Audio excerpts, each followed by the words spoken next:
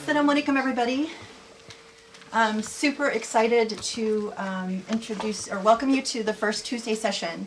So this is going to be very interesting. As we said, it's going to get really intense, and so we were already feeling it because it's like as soon as we're done with one, trying to start getting ready for another. The students here also have a pre-Halakha session, so that means that last night we met for also another 2-3 hours in preparation for today. So that's the piece where they get a chance to think about the questions, the methodology, how to approach the text.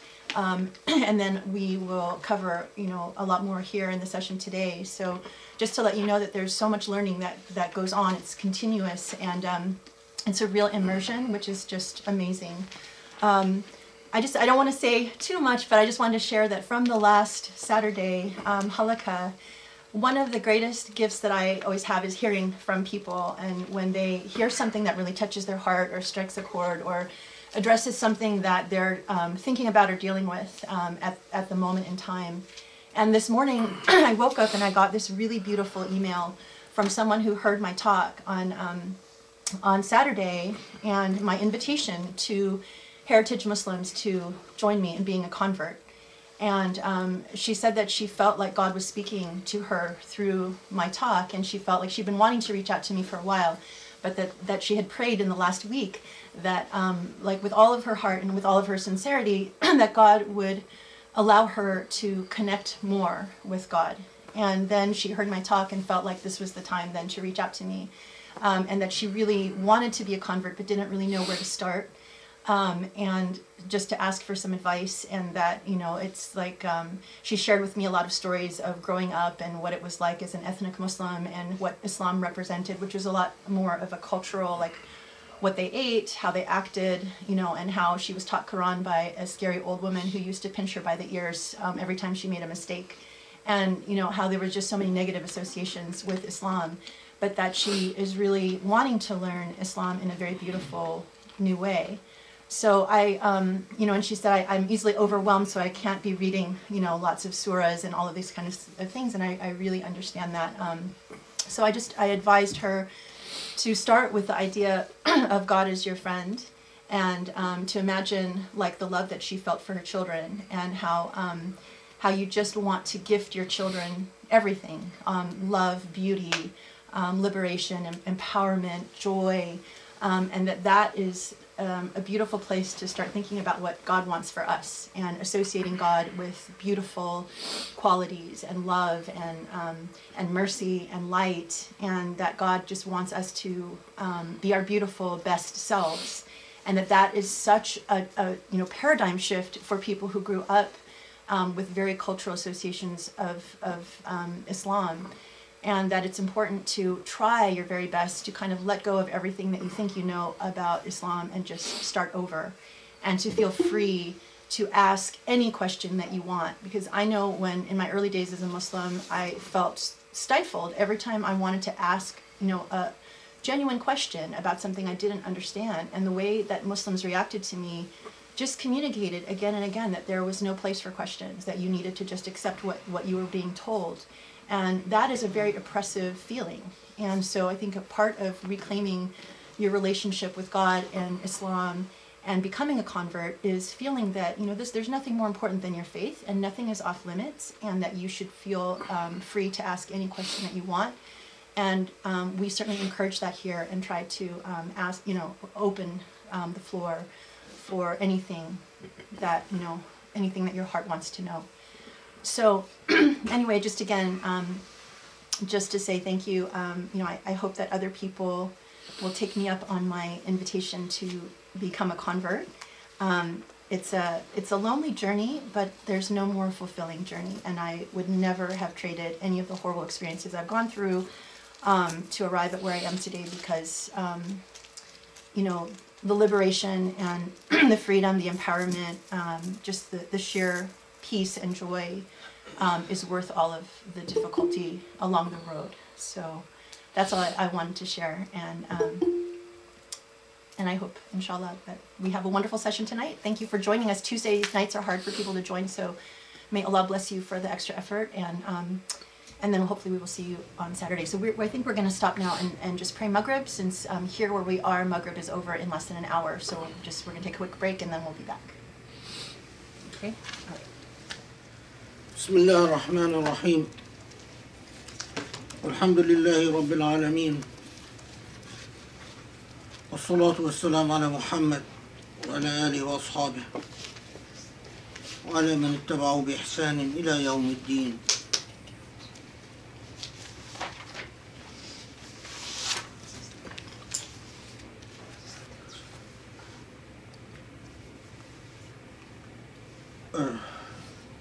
اللهم اشرح لي صدري ويسر لي أمري واحلل عقدة من لساني يفقهوا قولي. So inshallah, tonight my hope, my plan is to deal with two surahs, Al-Muddaththir and Al-Muzzammil, because of the relationship that these two surahs have with each other. I'll try my best to do that without shortchanging the surahs, because that would be quite unfortunate. May Allah aid us and that we can in fact cover these two without going too long, and while doing justice to both.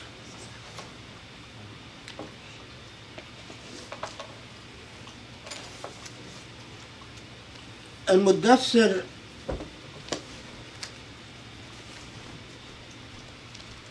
which is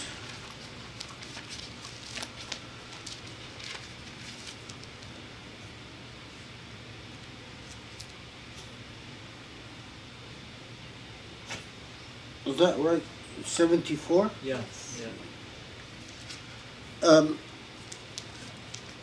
Now there is, it's sort of it's an awe-inspiring moment, because we are dealing with the very beginning of the revelation, and it is important to remember this and to keep in mind that this is the moment where humanity is being introduced to the Quran. And the very first impact that the Quran has upon its receivers, and what is the groundwork that is being laid out, and the foundations that are being laid out for the rest of the Muhammadian message. And so it's as we will see, it is very important to keep in mind that this is the genesis and the point of birth. Now, there is a debate that we find in the tradition, what was the first revelation of the Quran. Many sources, or there are many reports that say that the first revelation was Iqra bismi rabbika alladhi khalaq, from Surah Al-Alaq. And some sources even say that Iqra, or Surah Al-Alaq, and Surah Al-Qalam, both, was Al-Qalam wa ma yasturun, both were revealed before Al-Muddaththir and Al-Muzzammil. So if that is true, then Al-Muddaththir or Al-Muzzammil would be number 3 and 4 in the order of revelation. Obviously, if only Al-Alaq was revealed before Al-Muddaththir and Al-Muzzammil, then it would be number 2 and 3 in the order of revelation. However, we have a considerable amount of reports that say that no, in fact, Al-Muddaththir was the very first revelation. And I don't think there's any way to resolve this debate. But what it tells us is that when we deal with these two surahs, Al-Muddaththir and Al-Muzammil, we are talking about the very beginning of the revelation, whether it was the first or the second revelation or the third revelation, and so on. So the opening of Al-Muddaththir has in Muslim culture a certain lore and a certain fame to it. I'm just trying to find the translation.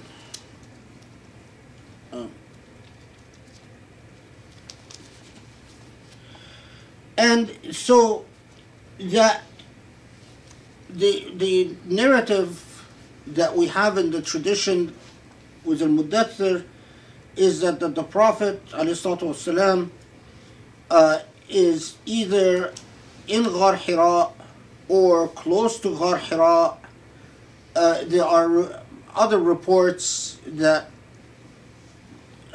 give us slightly variant locations, but that he witnesses the angel Jibreel, and upon witnessing the angel Jibreel, the experience is so overwhelming that he rushes home and he tells Khadija, his wife, Dathirini, cover me.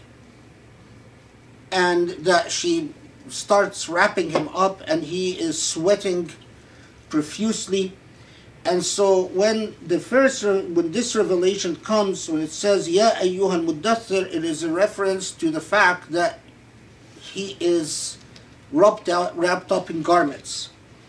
And it tells them, you in garments, you who is garmented, so to speak, wrapped up in garments, rise and warn. Qum fa'anzir, rise and warn.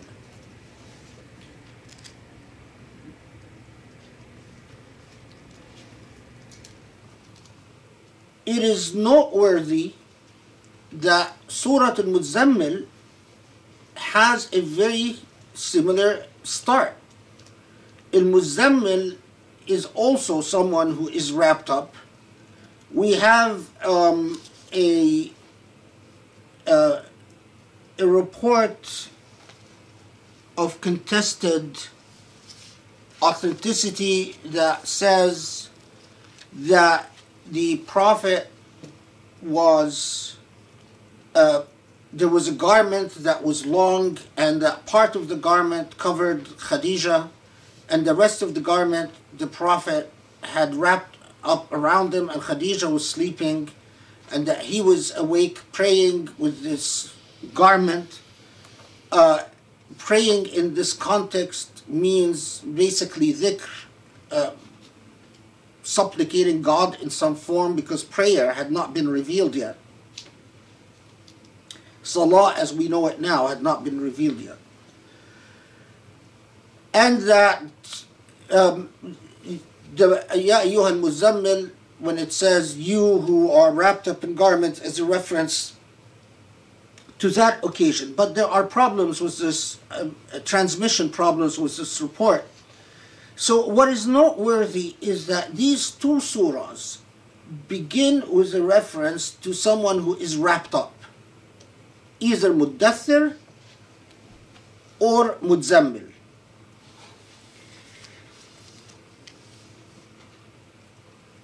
Why is this significant? Because if you are reflecting on this a little bit and you say to yourself, wait, so did the Prophet ﷺ wrap up himself so often that you have two revelations that tells him, "O you who is wrapped up."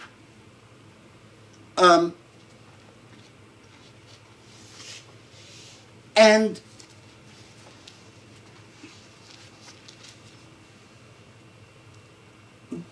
is it that Khadija would wrap him up frequently? The reason I mention this is that, of course, you guys might not follow the poison that Islamophobes put out. But you remember I told you about this TV station in Greece that 24 hours a day, 7 days a week, does nothing but attack Islam.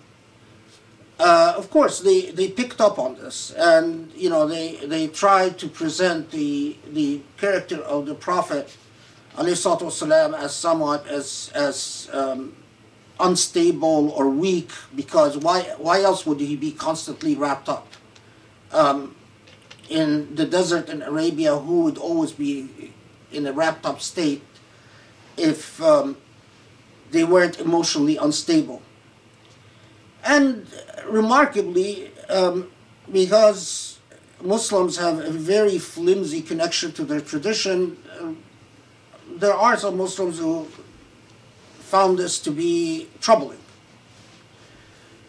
Of course, what the Islamophobes, whether knowingly or unknowingly, leave out, and what these Muslims don't know, is that this issue was debated in the Islamic tradition and discussed at length. And in fact, the reference to Al-Muddaththir and Al-Muzammil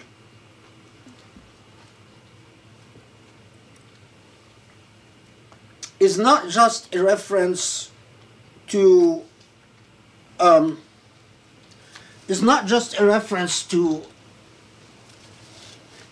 someone who is wrapped up in garments.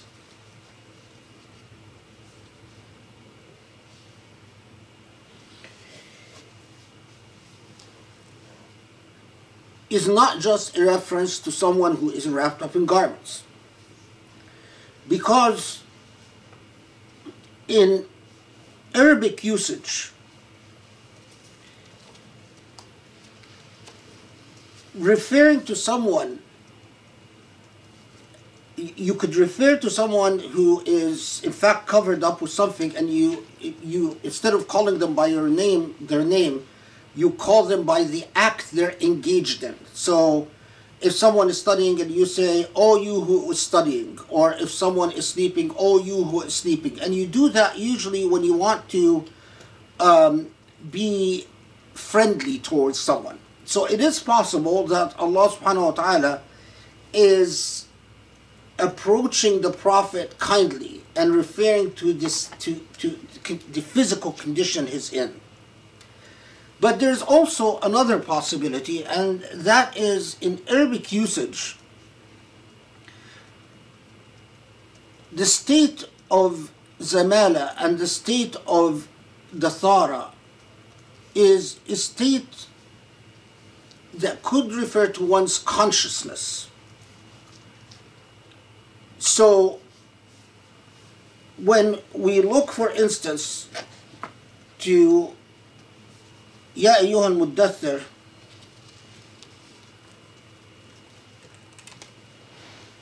so just among the reports that you find in the tradition, Ya ayyuha al-Muddaththir bi thiyabih means someone who's wrapped up in garments.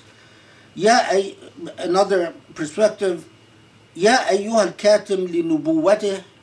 So al-Muddaththir could refer here to the fact that you are a person who is a prophet, and your cover is that you have to shed off is acknowledgement of the fact that you're a prophet and embracing the task. Ya ayyuha al-Muddaththir bi'ilmih, that those that you have an awareness or a consciousness or a knowledge that you are not sharing with others. So you take off your cover and you share that ilm, that knowledge.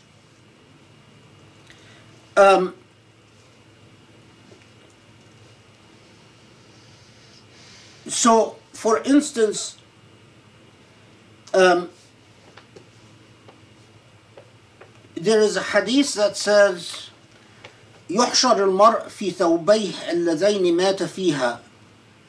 A human being will be reincarnated in the hereafter in their thawb that they died in. And of course the literalist reading this said, well, you in the final day you will be born, you will resurrect wearing the clothes that you were wearing. But most theologians, including for instance Al-Ghazali and nearly everyone else, that said, no, it means here that you will be resurrected in your thawb, means you will be resurrected in the moral state that you died in. And in Arabic usage, that's regular, that's common. So why am I pausing at this? Because two surahs, when it talks to the Prophet ﷺ and says,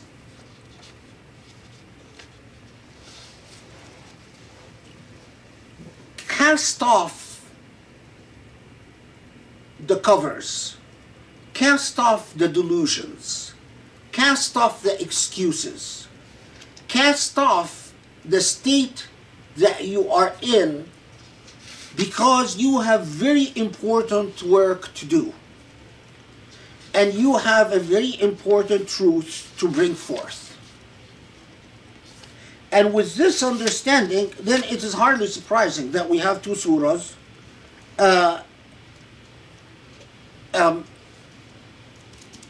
where Allah subhanahu wa ta'ala is telling the Prophet to rise to the occasion.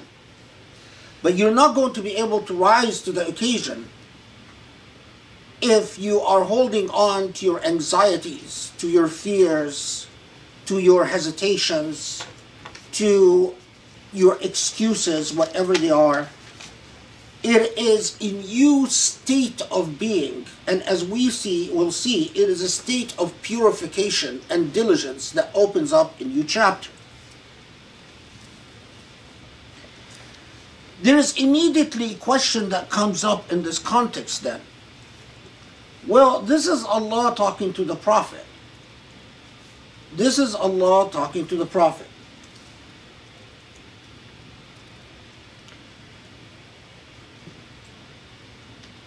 Is this communication applicable to anyone other than the Prophet? So if God is telling to the Prophet, Ya ayyuha al-Muddaththir, Ya ayyuha al-Muzammil, is God speaking to us and telling us to cast off our delusions, our garments, and rise? And in the, I'm going to say it in Arabic, then I'll translate it. In what is the word? In philology, or in the science of the language,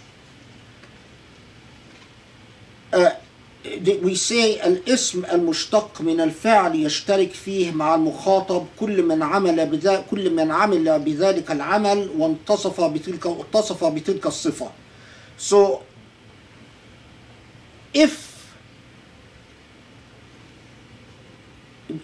what this basically says is that the rule of Arabic usage, or rule of linguistic usage, is that anyone who finds themselves in a similar situation to the Prophet ﷺ, that command, that Quranic command, applies to them as well.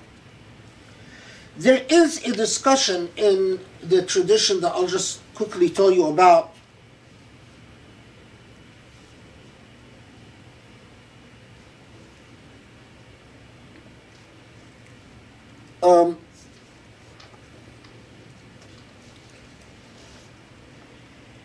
Where Muslim this is especially in jurisprudence more than theology. Muslim jurists in juristic works, as opposed to their theological works, have a discussion as to whether when Allah addresses the Prophet, what Allah tells the Prophet is applicable in equal measure to other human beings. And here is just a quick rundown. That the Hanbalis and the Hanafis and the Malikis said that God's discourse to the Muddammil and the Muddaththir is applicable to all Muslims. This is the Hanbalis, Hanafis, and Malikis, without any further additional evidence. Shafi'is said, no, it's not applicable to all Muslims unless there is further evidence that would make the discourse applicable to Muslims. And then there's a long debate among the Shafi'is and Hanafis as to when Allah talks to the Prophet, it can be. But for our purposes, I just want you to know that there is that discourse. But for our purposes, it is fair to say that the rule of logic and the rule of language is applicable, that it applies to all of us. We exist with veils upon us. These veils are like the garments we wrap ourselves in. They give us a false sense of safety, a false sense of security. And I mean, the garments that Khadija reportedly wrapped the Prophet in is not going to protect him. It's not going to provide anything. We exist with our security blankets. But if you want to rise to the occasion of this revelation, this Islam that is now being revealed to humanity, you are going to need to take off the veils. Interestingly, some theologians said that this is the theologians that in some of the, I mean, this is an extinct legal perspective. Those who said that anyone born Muslim upon reaching maturity must yustantaq al-shahada, that they must be asked to decide whether they want to remain Muslim or not. It's a point of view that became extinct with the centuries. It relied on that logic that we exist whether we are born Muslim or not, wrapping ourselves with all types of garments like Al-Muddaththir, like Al-Muddaththir. But to rise to the occasion of our Islamness, our belief, it requires an affirmative action of consciousness where you embrace the burdens of this message and the burdens of your conviction. And for these theologians, one cannot just be assumed to have embraced these convictions just by virtue of the fact that they were born. There's a very nice passage I once read, and I found someone quoting it, so I was happy about that. I once read in the tafsir by a scholar called Ismail Haqqi.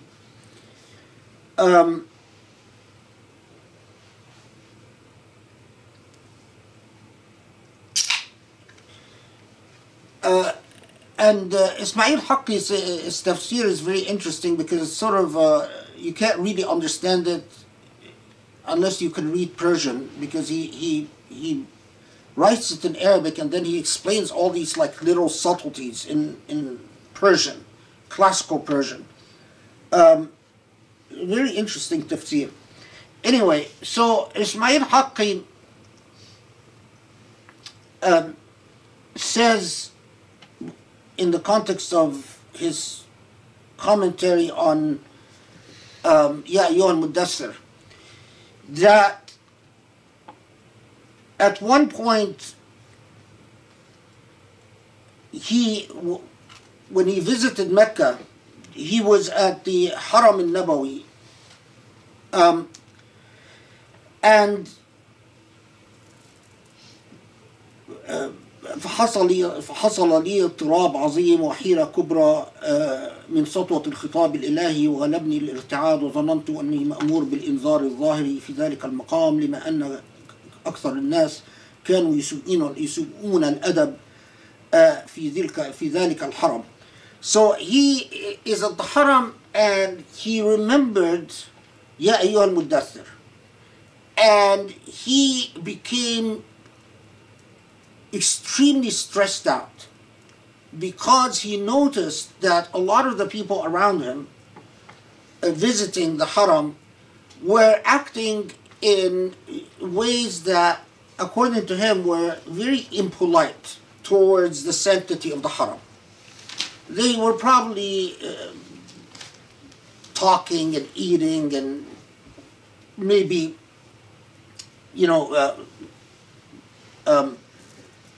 polluting the place with garbage or whatever. He doesn't explain other than the fact that they were not very polite. And he thought, when he thought of Al-Muddaththir, he thought, I have an obligation to shed off my fear and my embarrassment and to rise up and to confront them and to tell them to stop doing what they're doing. But he knew that he's also greatly outnumbered and that he's probably going to end up beaten up, especially he lived a few centuries ago. So he says, حتى أني بكيت مرة بكاء شديدا من غلبة الحيرة. That it got to the point that he started crying really hard because of just the being overwhelmed by the situation. And then he goes on that he looked at these people and read them and saw that they are blind and deaf, and that they don't seem to, they're there at the Haram, but they don't understand what the Haram is about. ثم عرفت بإلهام من الله تعالى أني رسول نفسي لا غير، مأمور بتزكيتها وإصلاح قواها ومن الله الأعانة على ذلك. And then he received an inspiration, Ismail Haqqi says, that the command to يا أيها المدثر قم فأنذر, rise up and warn, is first and foremost not about warning other people, but about warning himself and reforming himself. And that when he remembered that, and he remembered how much of himself he needs to work on, it calmed him down because it kept him very busy. He said, I have a lot of work to do about all my faults. I am just preoccupied with the faults of others because I want to escape confronting my own faults. You find, again, I try in these halaqas to bring out what has been neglected in our tradition and what has been ignored in our tradition, and to try to restore the spirit of the surah. And it's quite remarkable because Ya Ayyuhal Muddaththir was not just this little nice story we taught our children about how the Prophet saw an angel, got scared, and then his wife comforted him, and then he got courage. It was actually about a spiritual journey. And for centuries in the Islamic tradition, Ya Ayyuhal Muddaththir and Ya Ayyuhal Muzammil, as we will see, were two surahs that tell you the beginning of the journey. How should the beginning of the journey to Allah subhanahu wa ta'ala be? And the beginning of the journey is that you are the Muddaththir. And you have to rise. But you have to rise not to go around giving instructions to people and engage in a power trip with people. But first you start with yourself. And the first indhar, the first duty, an obligation to educate and to teach is directed towards the self. Because as one of the greatest, probably one of the greatest Quranic commentators that ever lived, although in the Sunni world he's often ignored, a scholar known as a Qashani, not a Kashani. There's a Kashani, but there's also Qashani with the Qaf. Qashani had perceptions or insights in the Quran that were truly amazing. Like what are the, like Al-Qashani said, the premises of everything, the foundations of the entire journey with Islam begins with قُمْ فَأَنذِرْ نَفْسَكَ. Rise and direct your gaze towards the self. If you're unable to do that, the rest is going to be necessarily flawed.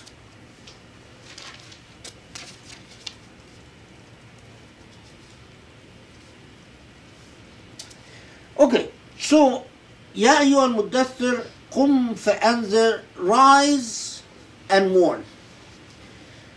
Because our ancestors used to take the Quran far more seriously than we do, you find in the tradition a long discussion about why Allah subhanahu wa ta'ala would say Qum fa'anzir, rise and warn. Because Allah elsewhere in the Quran describes the Prophet ﷺ as Nadhir wa Bashir, as a warner and a bringer of good news.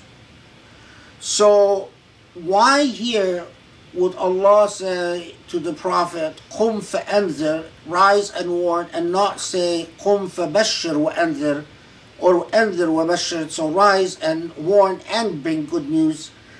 And there are various explanations suggested for this. Among them, or the most prominent of them, which was suggested by one of the students actually yesterday, was that first, in the journey towards the self, you can't start by telling yourself the good news.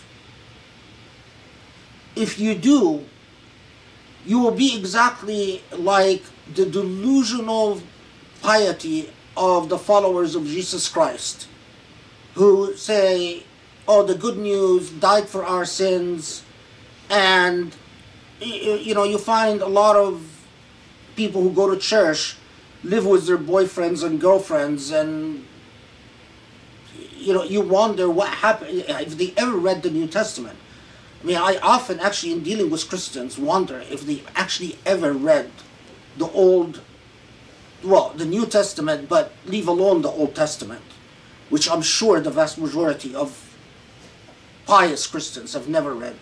But even the New Testament, I mean, they seem to read just selections that the church gives them. But actually they don't read the actual text. Because if they did, they would find a lot of what they do quite problematic. Including the bizarre practice of, for instance, going to church and revealing clothes, or going to church like short skirts, and going to church with boyfriends and girlfriends, and it's very bizarre because it's contradicted by the text of the New Testament itself. But anyway, so some have said that if the beginning of piety is to simply seek comfort, then what you are actually comforting is your ego.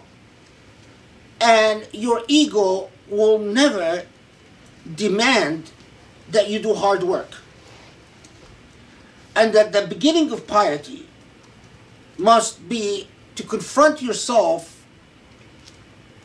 with the dangers, with the risks, before you start thinking about the rewards.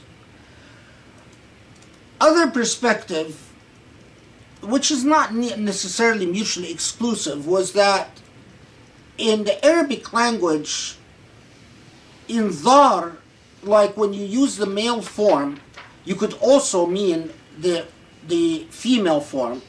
So if I say anta, I could actually refer to either men or women. When I use the female form, I'm being more specific because for a reason. When I have a reason to want to specify the female gender, then I would use the female form, but the male form could refer to both. That similarly in the Arabic language, that when you use the word inzar, which is warn, it could also mean bring good tidings. So the word inzar itself could refer to bad news and good news. I tend to be from the first school of thought. To be quite honest, I tend to believe that the journey, if you want to cast your veils and could confront the self, as a Qashani says that and Ismail Haqqi says that the journey has to begin against the self, not against others. It's very dangerous to spoil yourself with everything it wants to hear, because it becomes self-entitled and arrogant and conceited, and it treats other human beings like garbage. I mean, you want to be an Islamically decent human being, you have to do it the right way. And the right way is to confront yourself with all the things that are bad news. That makes taking the Islamic route hard, yes. But as the Quran itself says, إِنَّ سَنُلْقِي عَلَيْكَ قَوْلًا ثَقِيلًا, we are going to give you a heavy charge, heavy job. This is not easy. This is not child's play. This is not just fooling around. Okay. يا أيها المدثر قم فأنذر وربك فكبر وثيابك فطهر. Now note, وَرَبَّكَ فَكَبِّرْ. So the third, after rise, warn,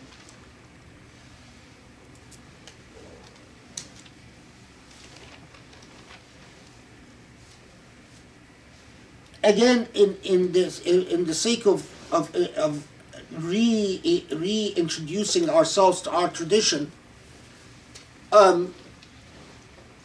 there are a lot written in the Islamic tradition about how demons fear and absolutely hate the proclamation Allahu Akbar. So, I mean, in the old tradition, you read things like, if you want to cleanse your space and chase away demons, the most powerful thing in your arsenal is Allahu Akbar. Because you're proclaiming God is greater. Greater than you, greater than me, greater than everything. But other than that, there are fascinating discourses, especially in the Sufi tradition, about the dhikr of Allahu Akbar. That among the most powerful dhikr is simply to say Allahu Akbar. And that as you repeat Allahu Akbar again and again and again to yourself, in khalwa, in isolation, preferably, that the ego starts melting away. And that the ego starts shrinking. And as the ego shrinks, the space for your faith grows. As there's a very nice quote I'll share with you, inshallah.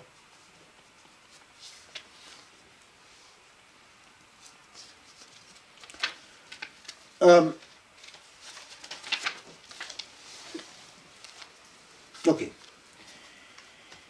وَثِيَابَكَ فَطَهِّرْ. Now, of course, this is commonly translated as, and your garments purify.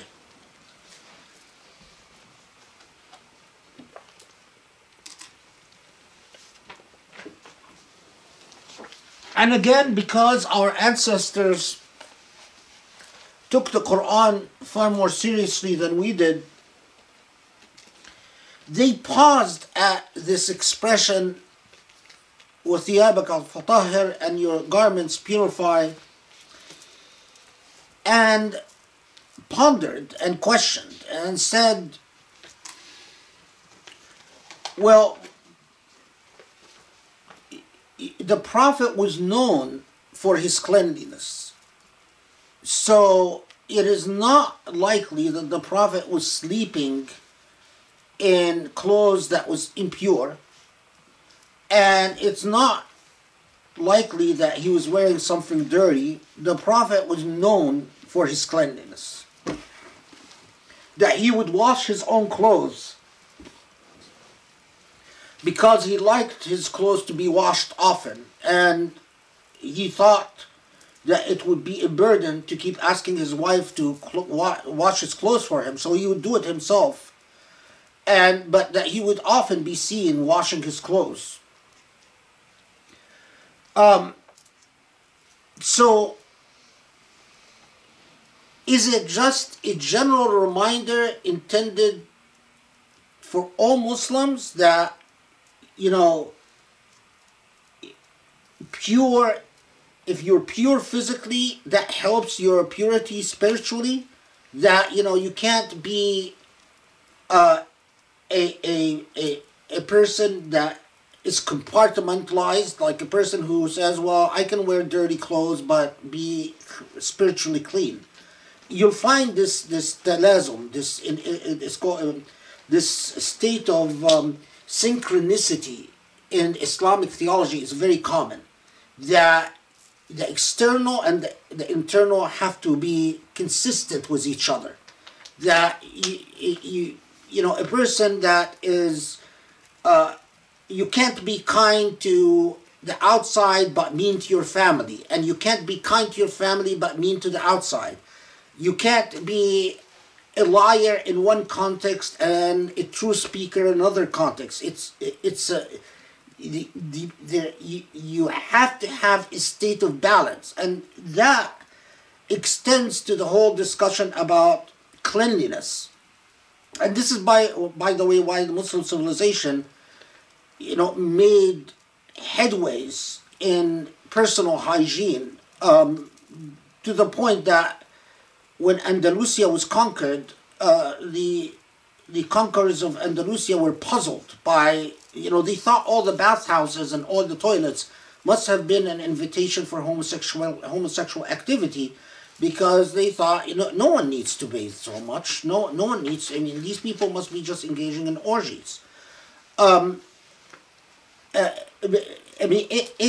Muslims civilizationally were known for their hygiene standards. But, so, وَثِيَابَكَ فَطَهِّرْ, however, where was that?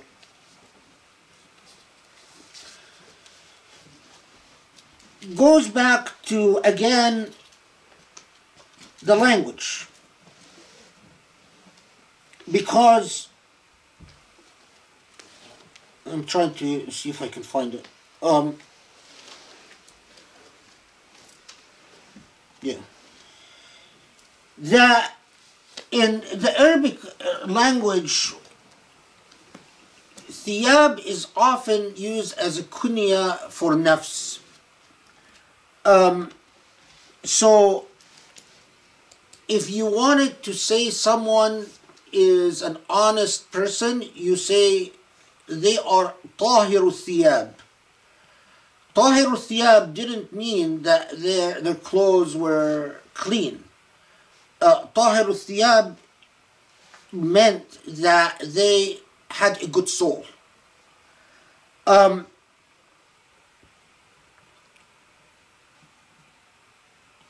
So, for instance, well, there are many examples, but I don't want to.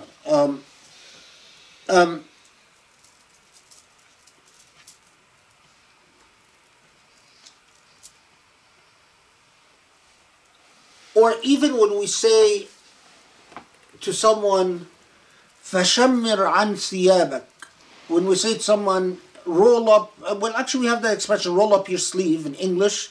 Well, in Arabic you say, شَمِّرْ عَنْ ثِيَابَكَ. It doesn't mean, we don't really care what you do with your clothes. It means get to work, put in energy. So, you have these fascinating conversations about, in the tradition, that وَثِيَابَكَ فَطَهِّرْ is an allusion to engage in self-purification. Now, you cannot undertake the mission that is being given to you without diligent and consistent purification. We have a similar discussion with وَالرُّجْزَ فَهْجُرْ. Let me see how this guy translated وَالرُّجْزَ فَهْجُرْ. And keep away from ar-rujz, he wrote the idols. Oh, okay. Why is this interesting? Because in Arabic usage, ar-rujz with dhamm al-ra, rujz, means idols. Wal-rijz, bikasr al-ra, al-rijz means sins or evil deeds. And we have both qira'as in the Quran. There have been reports that said that it is rujz, and there are reports that said no, it is rijz. But in both situations, again, Muslim theologians paused. Why did they pause? Because they said, well, we know that the Prophet never worshipped idols. Not once in his life. He was known long before he became a prophet that he refused to worship idols.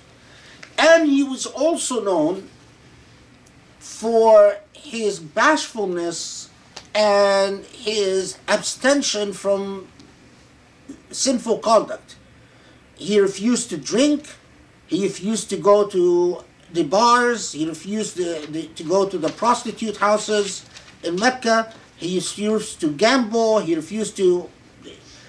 And so there is an interesting theological discussion then when Allah says this.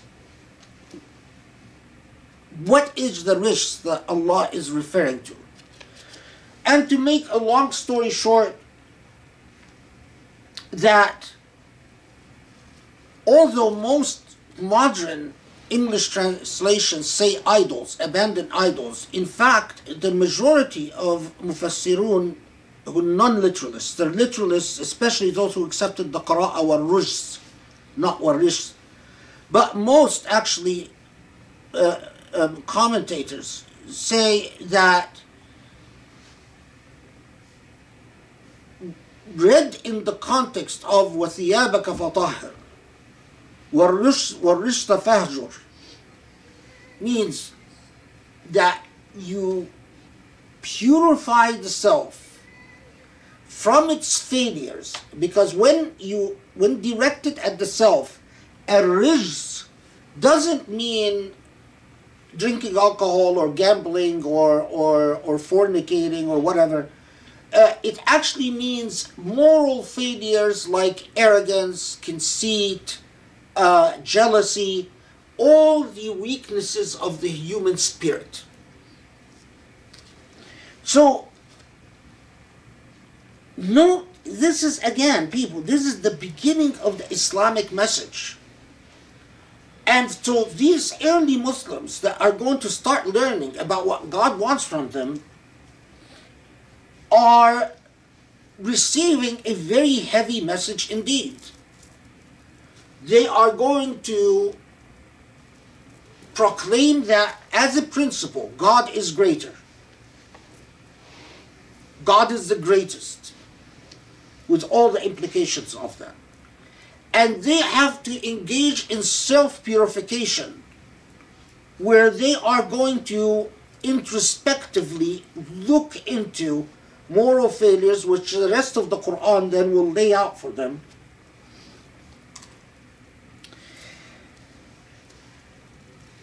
And they get the message that this is very serious business. This is not going to be some joyride or some fad that they are going to engage in. And this is affirmed in the two verses that follow very quickly after that. وَلَا تَمْنُنَّ تَسْتَكْثِرْ.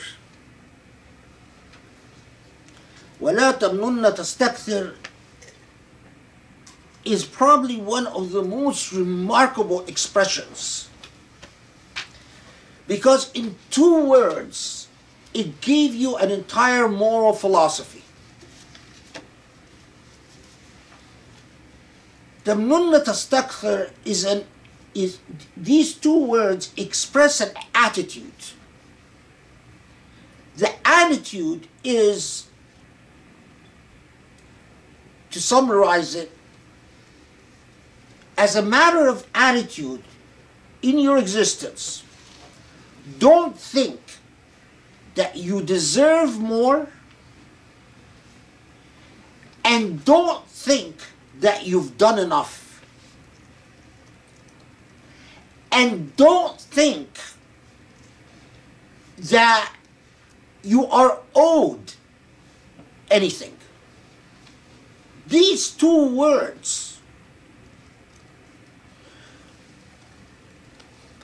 if you knew how much is written about these two words, you want to go this Islamic path, your whole attitude towards life must change. You can't think you're entitled. You can't think you're owed. Why don't I have this? Why don't I have that?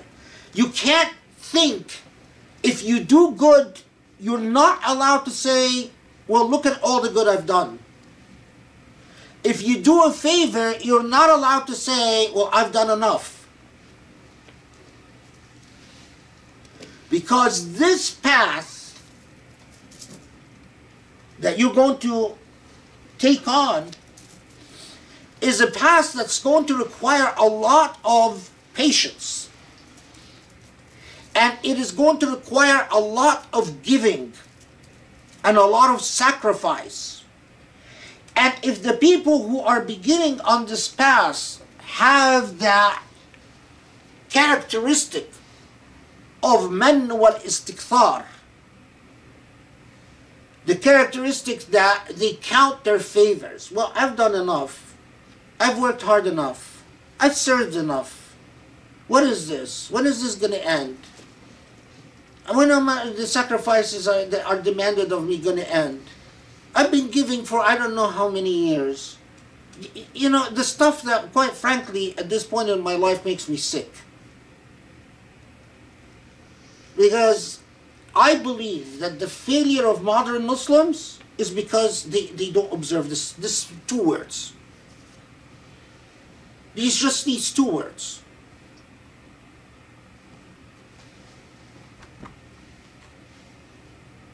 In 2 words, an entire philosophy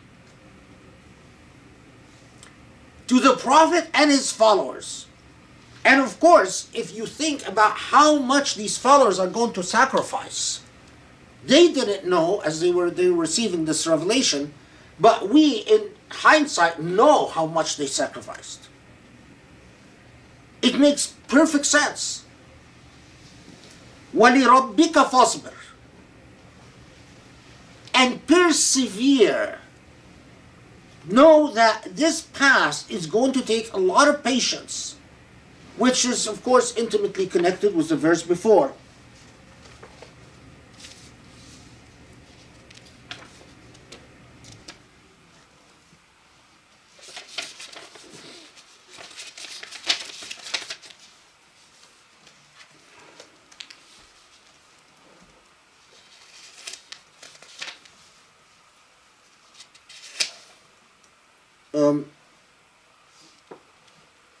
Yeah, I just remembered that I had written a comment to myself that I'm sorry, I just remembered that in the Arabic language, when sometimes Arabs would refer to hope as thawb wa libas, and also in the Arabic language, when you wanted to say someone is truthful and loyal, you say طاهر الثياب, especially truthful and loyal, صادق ووفي. Okay, anyway. So وَلِرَبِّكَ فَاصْبِرْ, there is a little quote from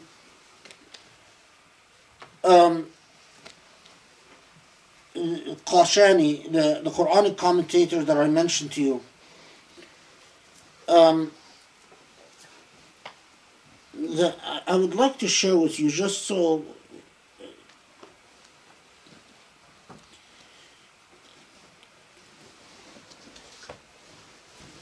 you know, even people who know, even people who really know Arabic well, still don't know their tradition. So it's a valuable opportunity. If I found someone who quoted it. Wait, hold on. If we could find it again. See, this is why books are good, because computers are just unreliable. Okay, so this is in the context on commenting on وَلِرَبِّكَ فَاصْبِرْ.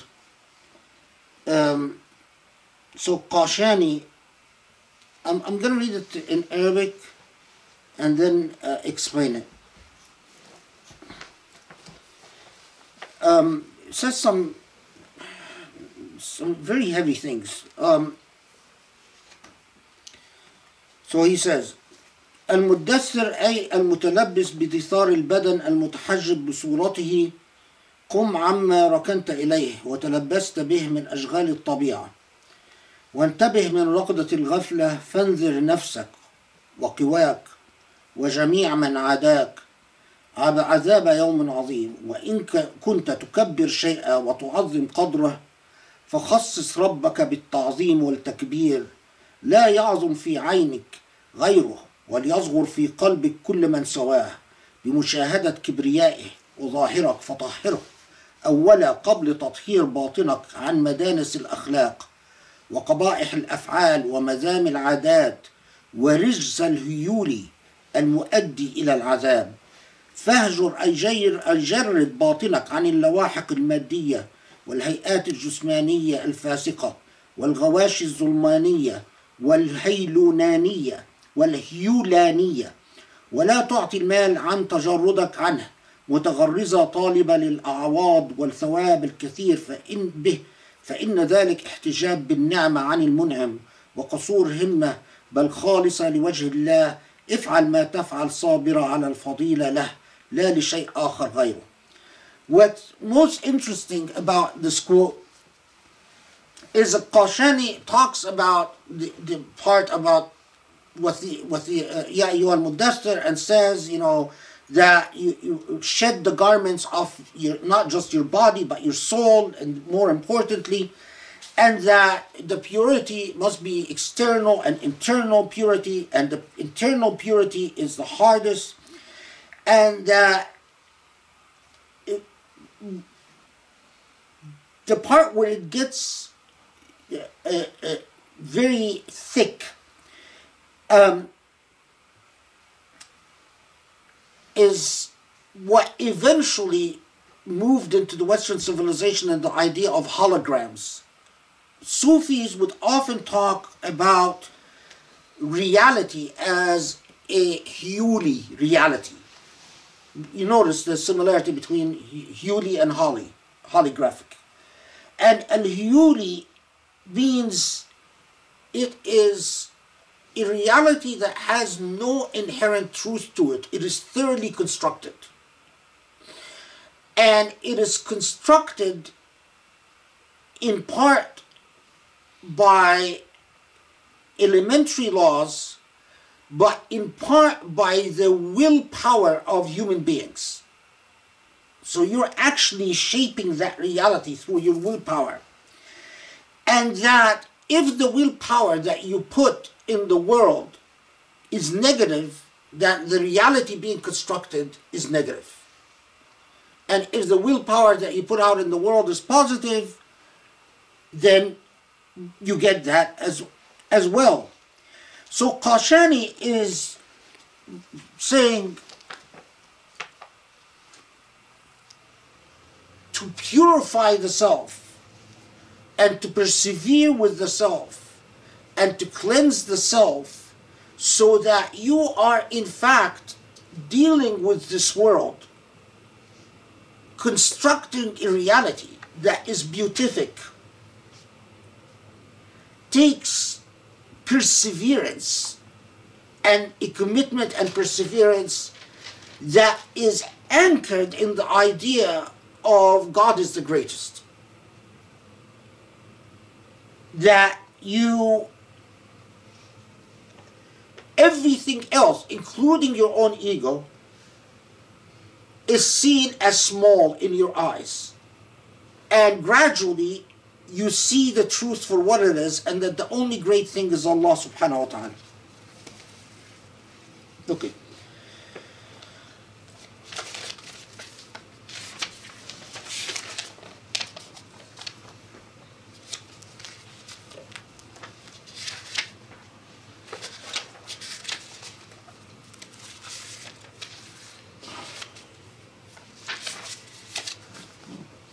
فإذا نقر في الناقور,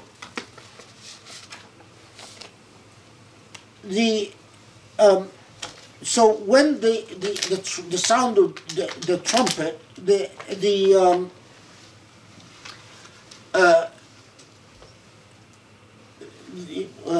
only thing I want to say about this is number 8. Wait.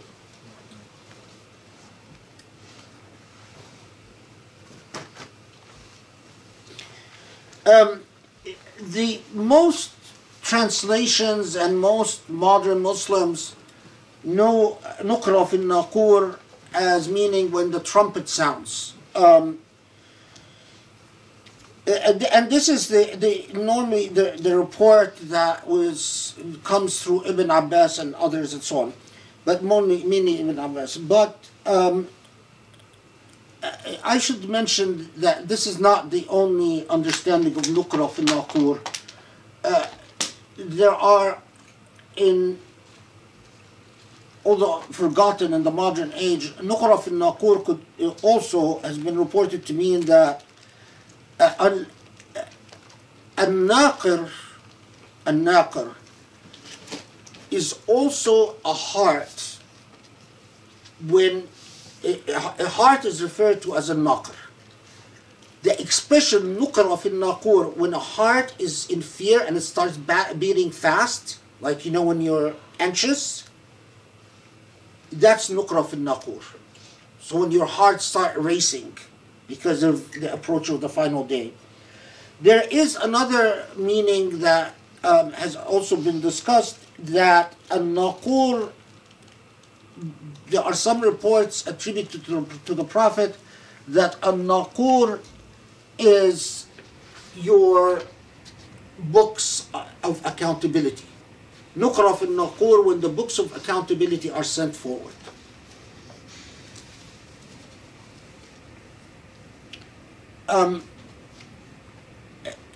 They're not mutually exclusive. I mean, it could be the trumpet and your heart racing because of the trumpet sounding and the final day coming, and also your books of accountability coming forward. So, I mean, it's deciding between them is not a big thing. But it is, of course, an allusion to the end of time. فَذَلِكَ يَوْمٌ عَسِيرٌ. So this is going to be a very difficult day. In principle, difficult in principle upon everyone, but the closer you are to Allah, the easier that time is upon you. I don't want to scare you, but there are a lot of traditions that say that the time for accountability before you actually get the verdict, that it lasts by earth time a long time. That by earth time it lasts for decades. So it's not an hour or a few minutes. And the closer you are to Allah, you are in comfort and in tranquility during that waiting period for judgment. And the further away you are from Allah, the more this period of decades, some reports say 40 years, some say as much as 100 years. There's even one report that said 300 years. Anyway, that the further away you are from Allah, the harder it is. So even if Allah forgives your sins at the end, you've got this period that people are going through their trials and their accountabilities and so on, that is pretty terrifying.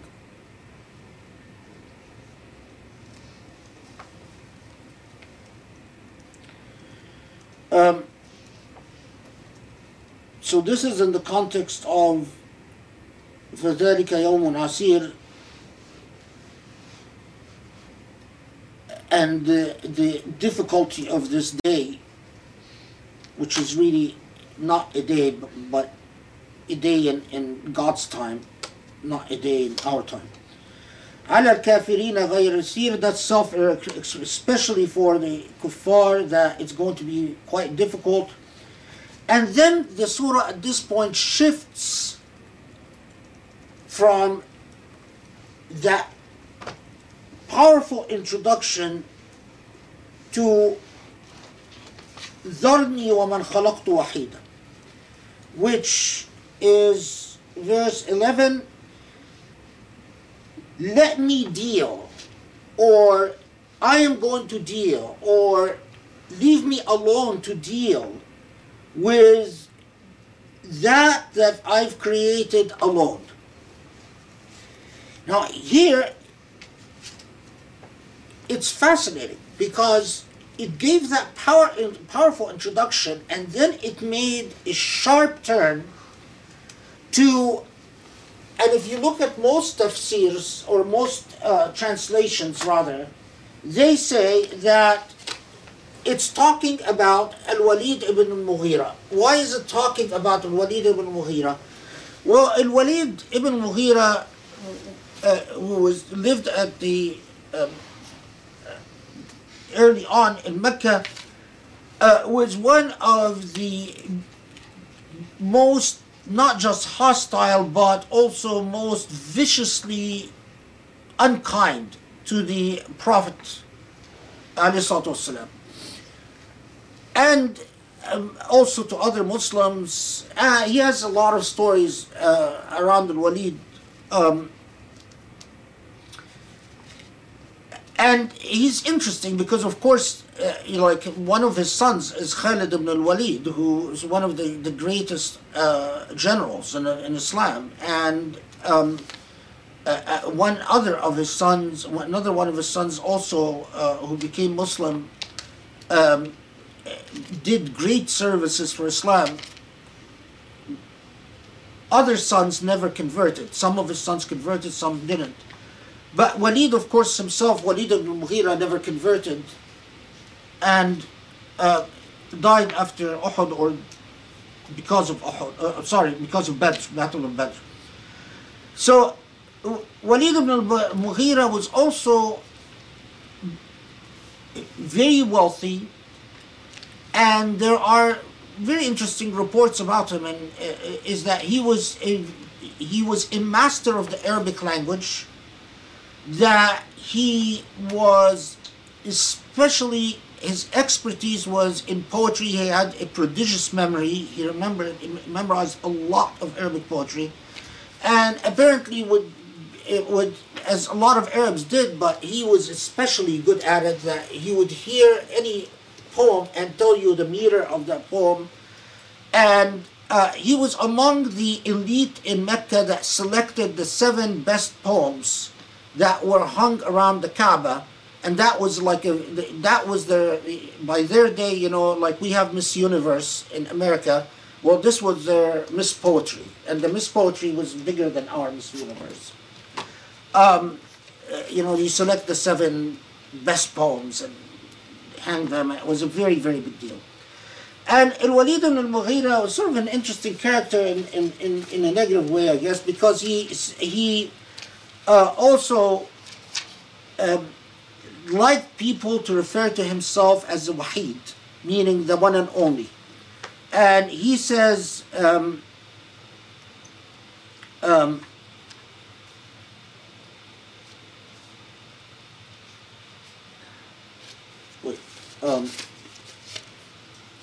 did I read?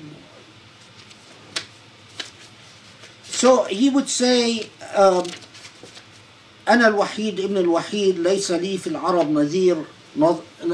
نظير that I am the one and only, the son of the one and only. No one is equal to me in the Arabs. So a flamboyant guy. And when he heard the Quranic revelation, his comment about the Quran, and this was heard Surah Iqra, and in some reports, Surah Al-Alaq, and in some reports also Surah Al-Qalam, that his comment about the Quran is that it is spectacularly beautiful. And he says we can't say Muhammad was a poet, because one, this is not poetry. This is very beautiful, but it's not poetry. And because it's Walid who said that, that was pretty much authoritative. And we know that Muhammad, he's 40 years old, or around 40 years old, and never composed poetry. He was not a poet, and we all know he's not a poet. And it is also not what an insane person would say. And what he said, it has nothing like what crazy people say. This is too beautiful, too eloquent. And also it has nothing to do with what soothsayers and magicians say. What we talked about before, Rajz al-Kahana or Saj' al-Kahana, the type of formulaic language that the soothsayers would say in black magic ceremonies and so on. It says, no, that's not it. So when they say, okay, well, what do we say about him? And they say, well, the only thing that possibly can pass is isahr, is that he's some form of magic, some form of spell, not like soothsayers, but nonetheless some form of magic. And according to the seerah, that this judgment by Walid ibn al-Mughira was used in the propaganda campaign against the Prophet Muhammad, causing him great consternation and causing the early converts to Islam great misery. So then, if that's the case, then these verses are referring to ذَرْنِي وَمَنْ خَلَقْتُ وَحِيدًا, let me deal with that who I've created wahid. Why does it say wahid? Well, it's mocking Al-Walid Mughira's reference to himself as the one and only, Al-Wahid. So when it says وَمَنْ خَلَقْتُ وَحِيدًا, it's using his own language. Okay, وَجْعَلْتُ لَهُ مَالًا مَوْدُودًا, again, it's talking about Al-Walid ibn al-Mughira, and I've given him a lot of wealth. And Al-Walid ibn al-Mughira was extremely rich, was very wealthy. وَبَنِينَ شُهُودًا, and I've given him many children. And also Al-Walid ibn al-Mughira is reported to have had 10 children or 12 children, and all of them healthy and living, and Arabs were accustomed to having children, a lot of children die as very young, and the rate of survival was not very good. But Al-Walid was very blessed in that he had his children live, boys and girls, by the way. وَمَهَّدْتُ لَهُ تَمْهِيدًا, and I've given him all the means for success. ثُمَّ يَطْمَعُ أَنْ أَزِيدَ, and he always wants more. And Walid was known for his race to become ever richer, so that fits. كَلَّا إِنَّهُ كَانَ لِآيَاتِنَا عَنِيدًا, so, but in fact he is an opponent and ungrateful and doesn't acknowledge that Allah has given him all what Allah has given him. Okay. Now you might get a sense from the way I'm telling you this that the reference to Walid ibn Mughira is not the only Quranic narrative. Although again, when I've attended, Islamic centers and so on, I've never found anyone that mentions anything other than the story of Walid ibn Mughira. But the amount of literature that tells you that the segue into ذَرْنِي وَمَنْ خَلَقْتُ وَحِيدًا is not a reference to Al-Walid ibn Mughira, but a reference to human beings. And let me walk you through this. So I will deal with those who are created, born into this world alone. They come to this world wahid, meaning alone. وَجَعَلْتُ لَهُ مَالًا مَمْدُودًا, and I give them much wealth and much material gifts. وَبَنِينَ شُهُودًا, and I give them generations of children. Banin shuhud here doesn't mean a lot of children, but generations of children. وَمَهَّدْتُ لَهُ تَمْهِيدًا, again talking about a human being. and I've given them all the means for survival. ثُمَّ يَطْمَعُ أَنْ أَزِيدَ, but they always covet more, and they always want more. كَلَّا إِنَّهُ كَانَ لِآيَاتِنَا عَنِيدًا. No, but this human being, this prototypical human being, is always stubborn and always ungrateful. سَأُرْهِقُهُ صُعُودًا. Now here's where if it's Al-Walid ibn Mughira, then it's a promise.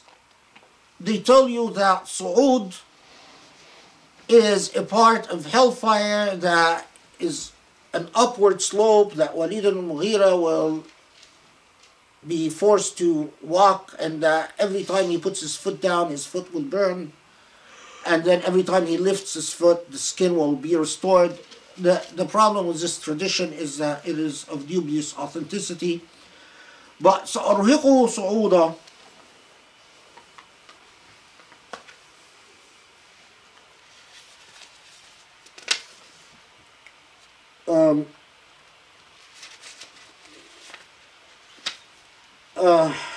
Qashani has something very beautiful about سأرهقه صعودا, but I didn't note it down, so I'm not going to be able to find it without having you wait a long time. So anyway,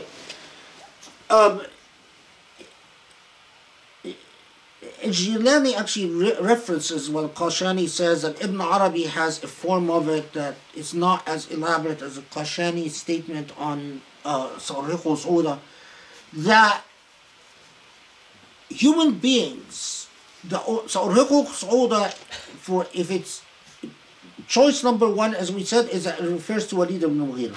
Choice number two, that it doesn't refer to Walid ibn Mughira, but refers to the state of human beings when they refuse to acknowledge their relationship with the divine, and that they struggle for the attainment of a higher status. It's like I was telling some of you that I watched this this crazy documentary by coincidence about steroids in LA, and how huge steroids are in LA culture, and all these people, huge billions of dollars, and a lot of people who go work out and inject themselves with all types of steroids that create enormous medical disasters. But and they were interviewing people on these in this documentary, like, why are you spending all this money on these steroids, injecting them in your muscles and your bellies and your sides and your thighs and your everything? And the number of times that people said, well, it's natural that we would evolve towards superhuman.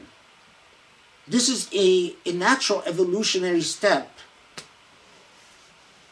that we would live longer and look better, and the mad race to look perfect, LA style. And if you know what LA style look perfect is, it's muscles and tight bodies and no fat and very sexy and all of that. And that it's always cast as a necessary evolutionary step. And subhanAllah, as I'm watching this, and I kept remembering Sa'uda. These people, because Allah is absent, it is really they're going to struggle and torture themselves as they keep trying to attain the unattainable dream. I mean, it makes cosmetic surgeons very rich, and I guess whoever makes these steroids very rich. But it's insane. It's crazy. It's, I mean, can you have a better description of Sa'uriqu Sa'uda? You are just going to wear yourself to the ground as you try to attain the unattainable.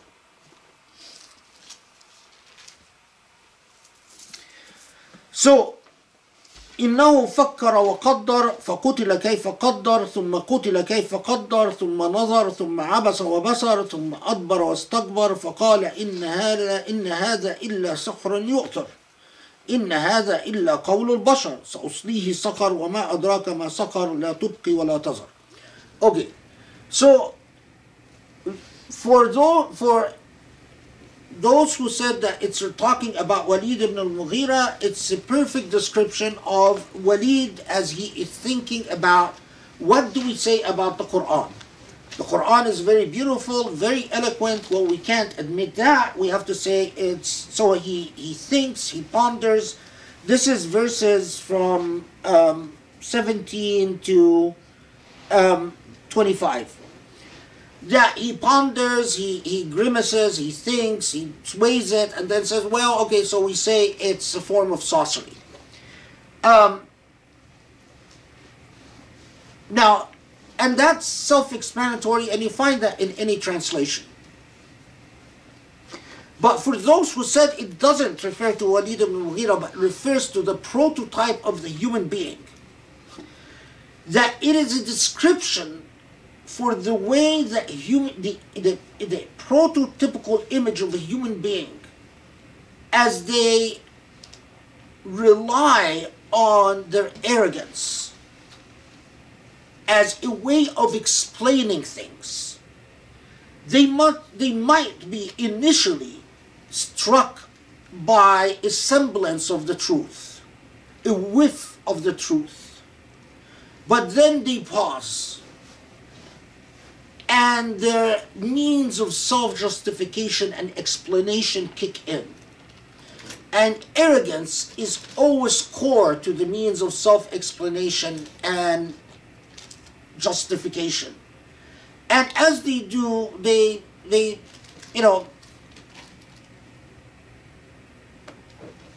go through a period of pause, but instead of that pause producing a rekindling of the conscience and an awakening of the conscience, it produces the exact opposite. You know how many times in life I've talked to people and they say, well, let me think about it. And they go think about it. And, I always have that little hope that they're going to come back and say the right thing. But 90 times out of 100, they come back and they're worse than before. To the point that in this point in my life, when someone tells me I'll think about it, I say, okay, they're gone. Forget it. I'm not even going to wait. I don't even bother. Think about it has become equal to me in this point in life to, I'm just going to surrender to the worst of who I am.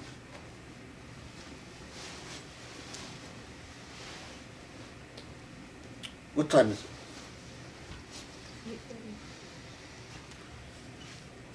It seems like it's obvious that we're not going to get beyond Al-Muddaththir today. We're not going to get Al-Muzammil. I want to shoot myself. It wasn't haram, I would have shot myself. It's a good thing it's haram, because I would have shot myself every time.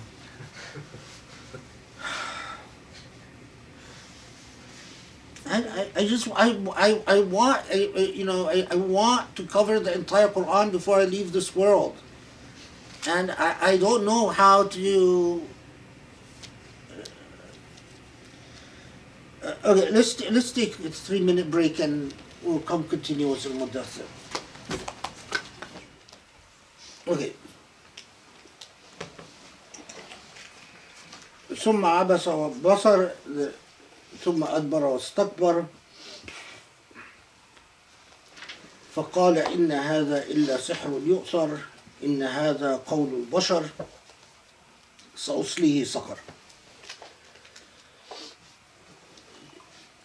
Just again, whether it's this is up to 25 as we said, whether this is a reference to Walid ibn al-Mughira, who's not named, but for instance with Surah in Abu Lahab, he is named, that those who said that it's not a reference to Al-Walid ibn Mughira, but a prototype of the human being, that the resistance that human beings, in fact most human beings, will have to accepting that this Quran is God's revealed word. And then سأصليه سقر. The only thing I want to note here quickly is that Saqar, which in this context means hellfire, وما أدراك ما سقر لا تبقي ولا تذر لواحة للبشر. In Arabic we say سقرته الشمس. If you get a sunburn, in Old Arabic you say سقرته الشمس. So سقر as a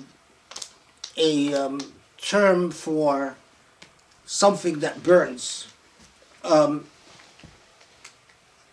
has that linguistic usage.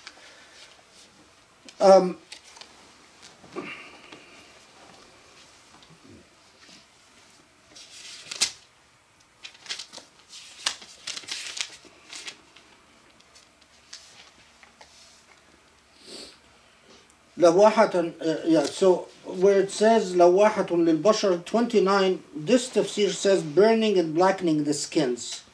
What do other tafsirs say the same thing? Scorches the skin. Scorching the skin?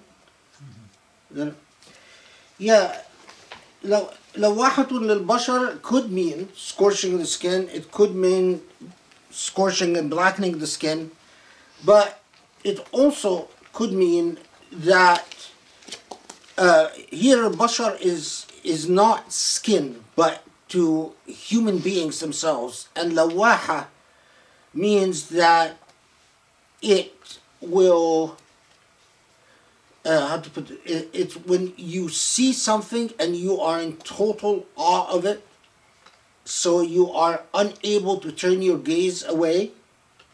That's a lawaha. So, although most translations that I know of say scorching the skins, but it is as plausible to say completely overtaking the attention of people, or even terrifying people.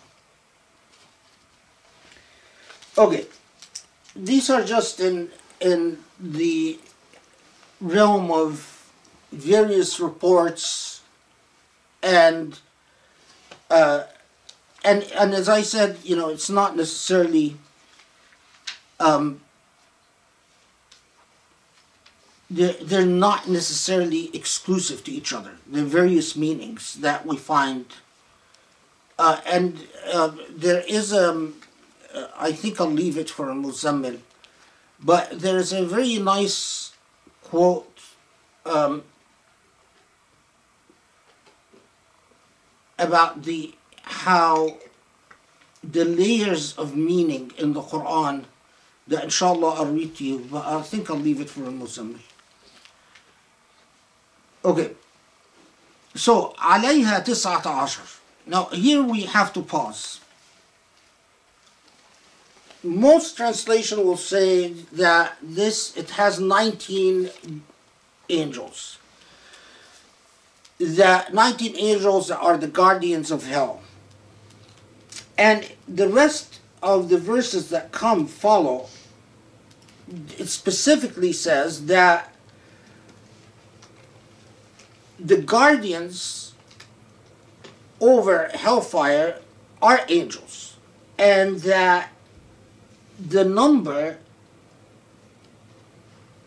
is a test to those who do not believe, and for those who believe, they accept it without difficulty. But what is really fascinating is if you knew how much was written about this whole issue of 19, it's remarkable. And whether 19 is a reference, especially that the Quran says that the reference to that number is a form of test to the resolve of people's convictions or people's belief. So I'm just going to tell you some of the material, and I'll share with you just one of the texts just to illustrate the point. But there is much more. So 19 could mean 19 angels. And why 19 angels? Only Allah knows. However, there is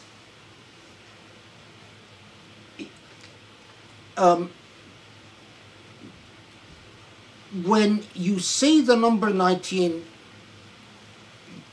how do I explain? Okay. Odd numbers and even numbers. If you want to say an odd number and you want to say in Arabic an odd number that is not too little or too much, you say 9.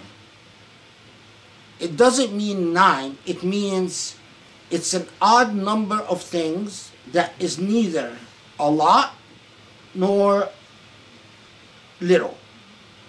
If you want to say an even number, that means not too little and not too much, you say 10. It doesn't mean that there's actually 10, but it is a topoi for not too little or not too much. And so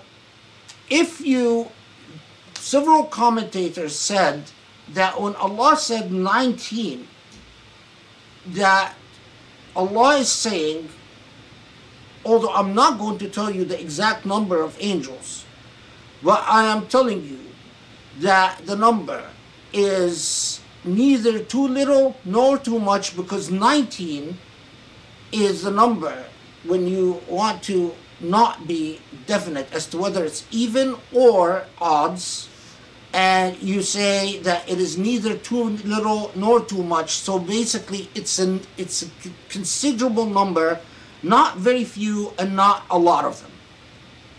So that's one that you rarely hear these days. But there are another very common one, and you find this in Tabari. There was an old belief that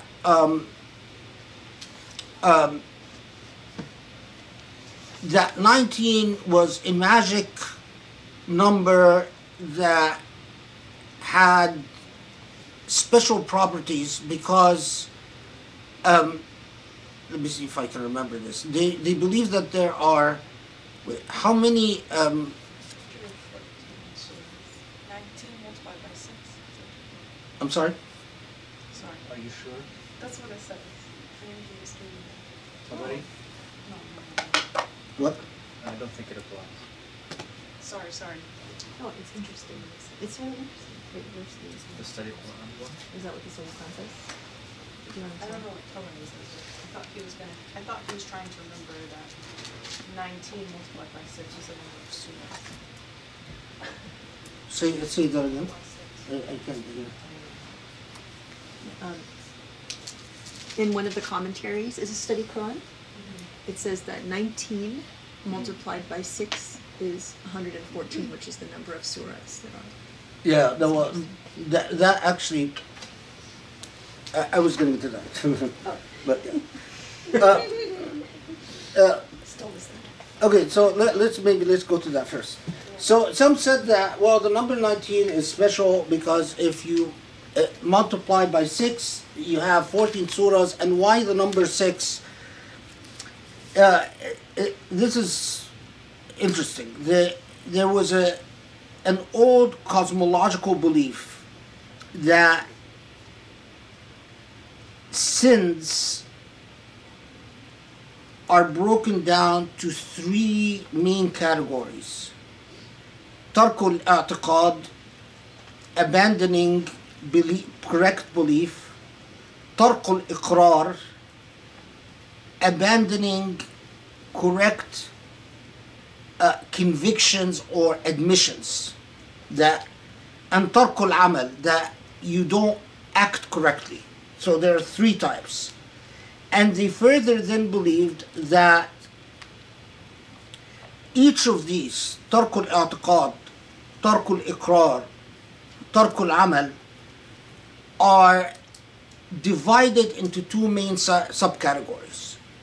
And that's how you get the 6. And then the 6 times 19, you get 114 surahs. Some said that, well, there's another thing about 19, is that if you spell out the letters of Bismillah ar-Rahman ar-Rahim, you get 19. But it doesn't stop there. What you read about the number 19. Some said, how many, what do you call this, horoscope, yeah, how many? Zodiacs. Huh? There's 12 zodiacs. 12, right? And then they believe that there were around the sun, there were 7 planets. So 7 plus 12 is 19. So you get these explanations. Now, some of the more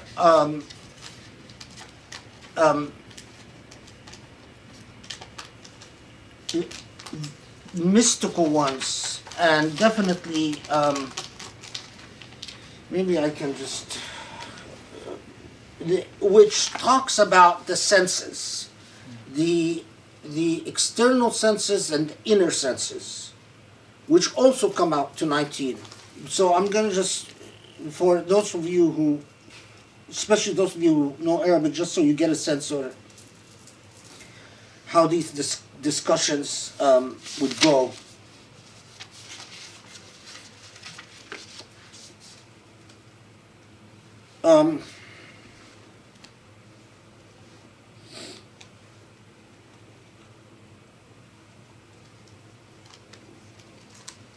This is verse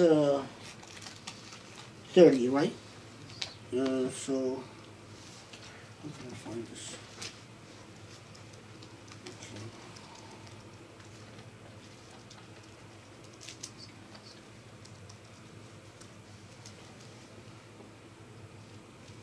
Okay.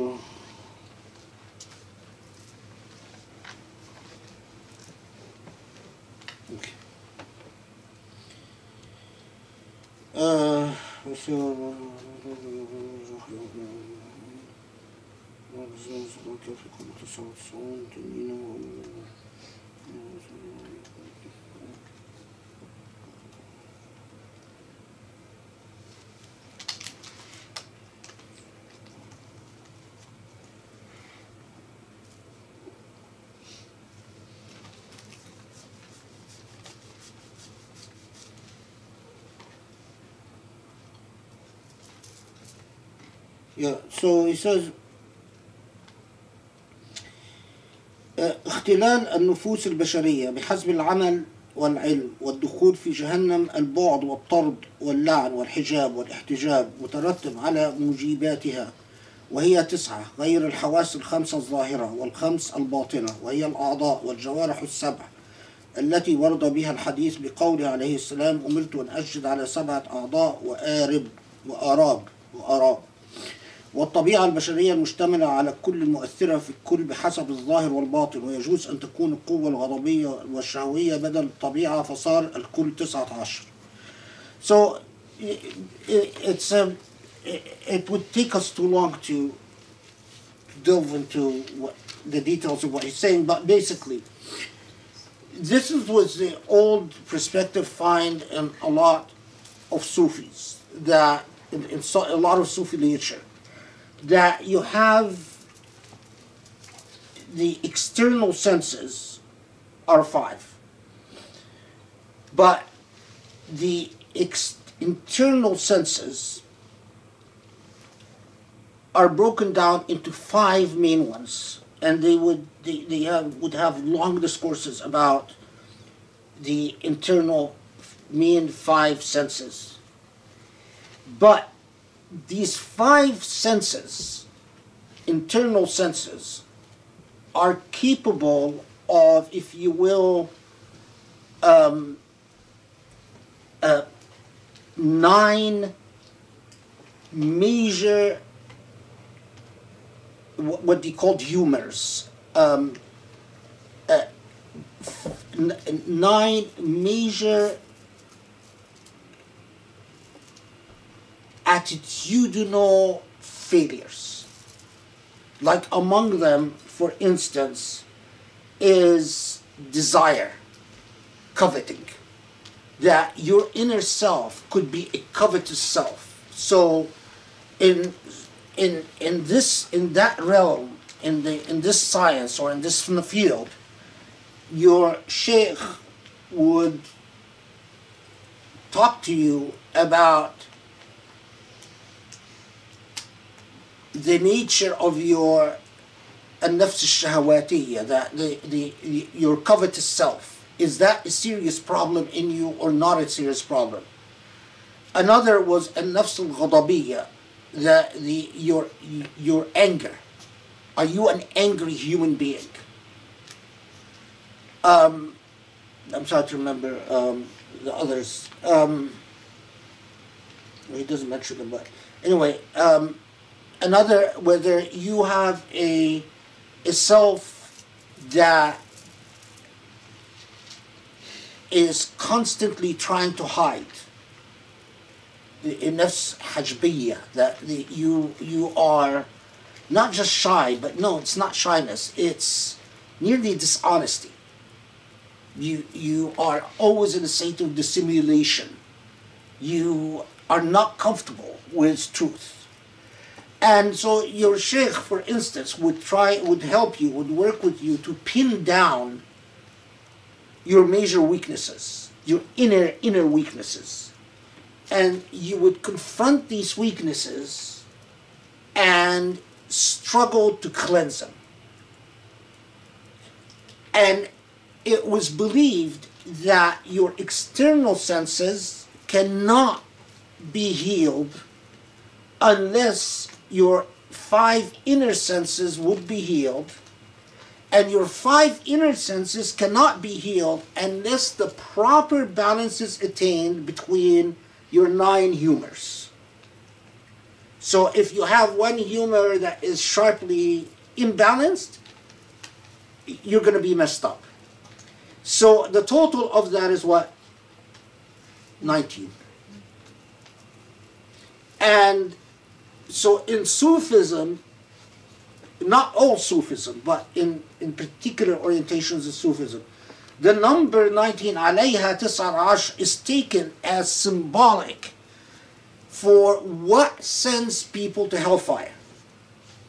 And they tell you that what sends people to hellfire is an imbalance. And when you say an imbalance in what? So if you're talking to a sheikh who's steeped in this knowledge, would say, an imbalance in your 19. And he would say, Sheikh, how am I imbalanced in my 19? And that would be the beginning of your journey. And it is said that is why they say that, you to self-cleanse and to immerse, you need a sheikh, because only a very good sheikh would be able to advise you on exactly the state of your 19. Not any. Now, of course, with the spread of, even modern Sufism, I've noticed that there is a brand of Sufism that has become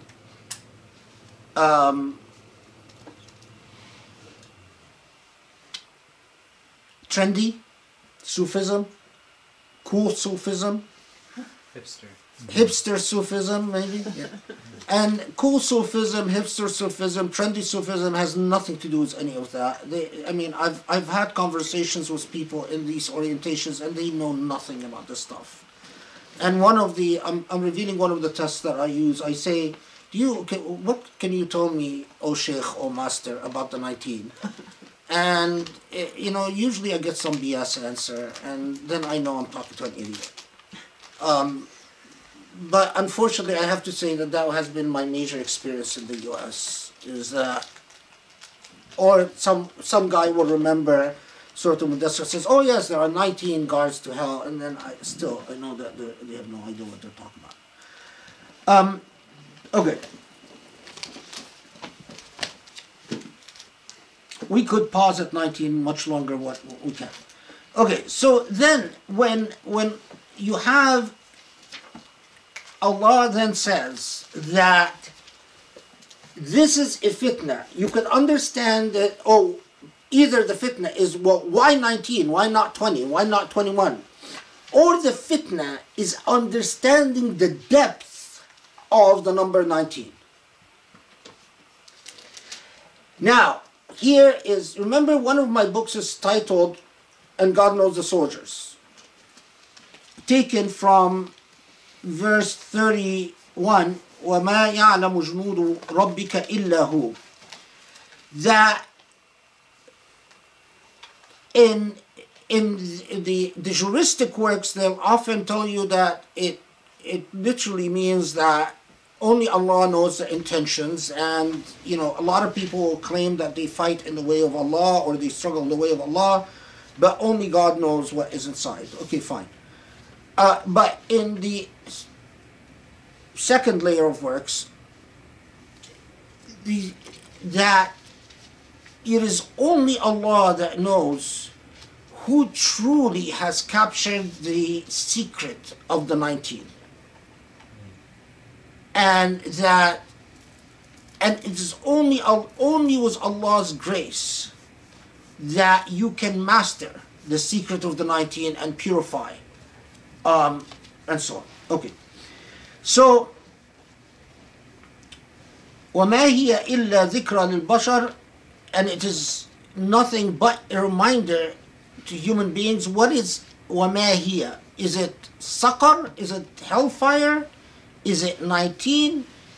Is it the Quran?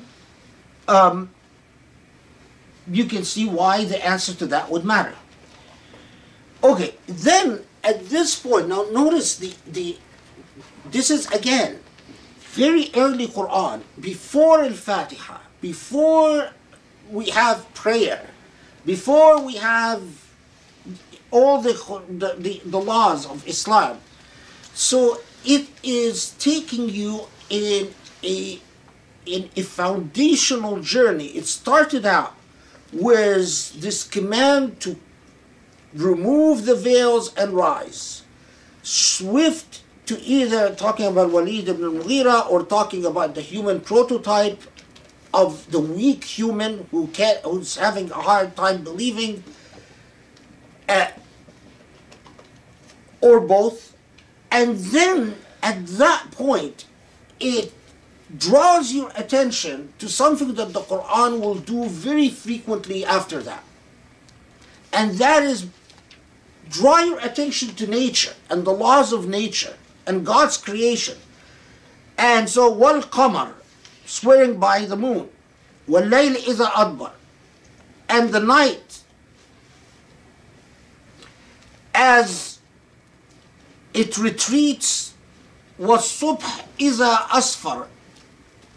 Asfar, by the way, when we say sufur meaning to, often it's in law, it refers to someone, a man or woman who shows their hair is a safir. But,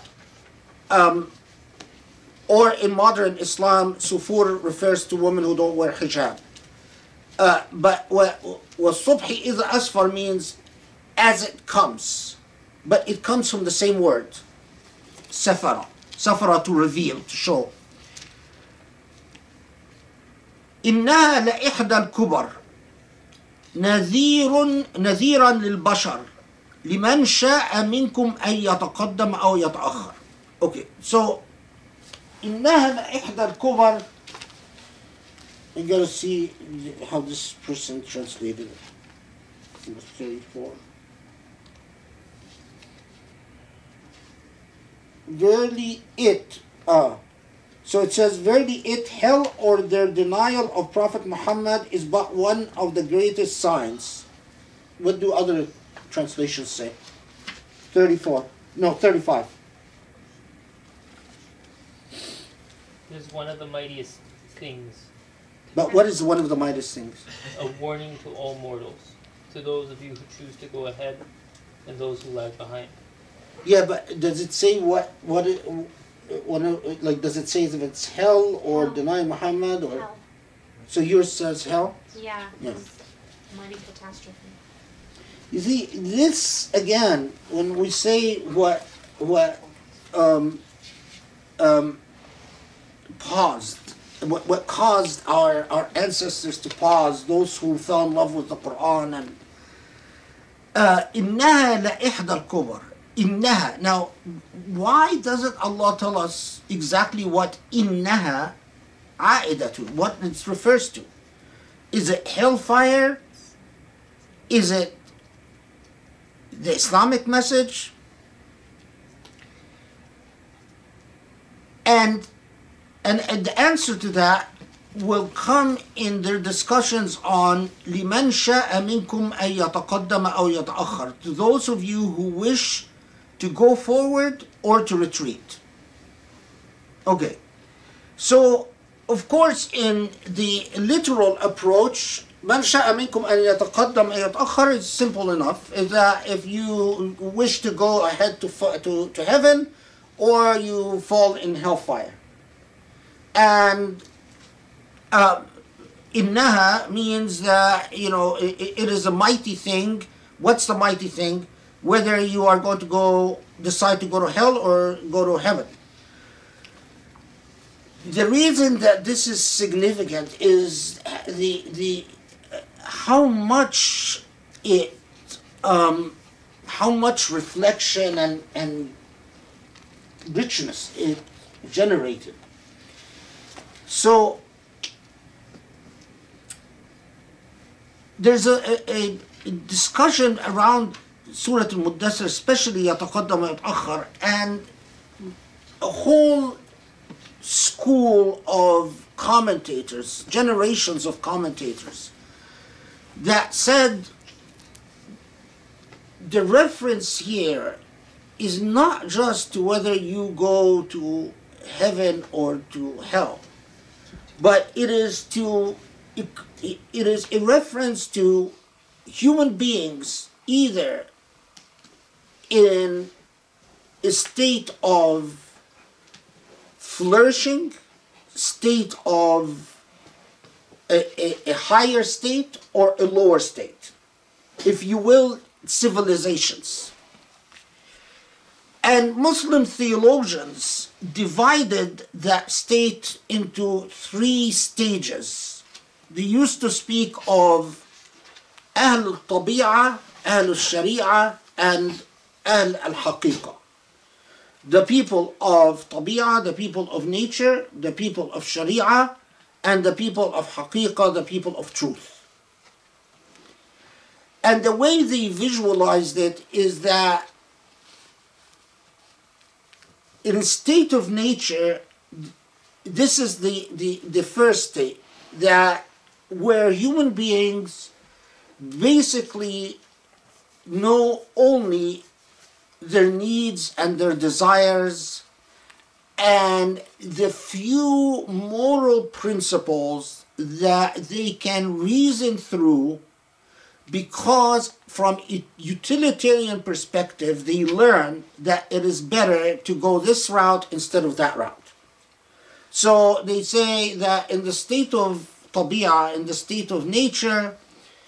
In the same way, a child learns that if you touch the fire, it burns your finger. Well, society learns that if you touch fire, it burns your finger. So society basically figures out things that help society move along, but society in general remains anchored in utilitarian logic. What makes me or I, whatever the I is, feel good. Ahl Sharia is a further stage of development where society learns that the divine law is a step, a necessary step towards true virtue, and understands how to embrace the divine law to attain virtue. And Ahl al-Haqiqah is the stage where people in fact attain the virtual society. Now, most of them would say Ahl al-Haqiqah that it is not that they believe that it is achievable, but it is what you aspire for, and it's a sliding scale. And so يتقدم أو يتأخر was often discussed as what is a heavy message is this trajectory that begins with Islam in understanding that you are living, as we will see in a second, in an animalistic state. Now, listen to Muhammad to elevate yourself from your animalistic state to a higher state that aspires to the virtuous state. Do you see what I'm saying? Remember, وَلِرَبِّكَ فَاصْبِرْ. Persevere in the path of your Lord, so don't give up on me. I'm noticing people looking tired and exhausted and so on. Persevere. Persevere in the path of the Lord. Smack yourself if you need to.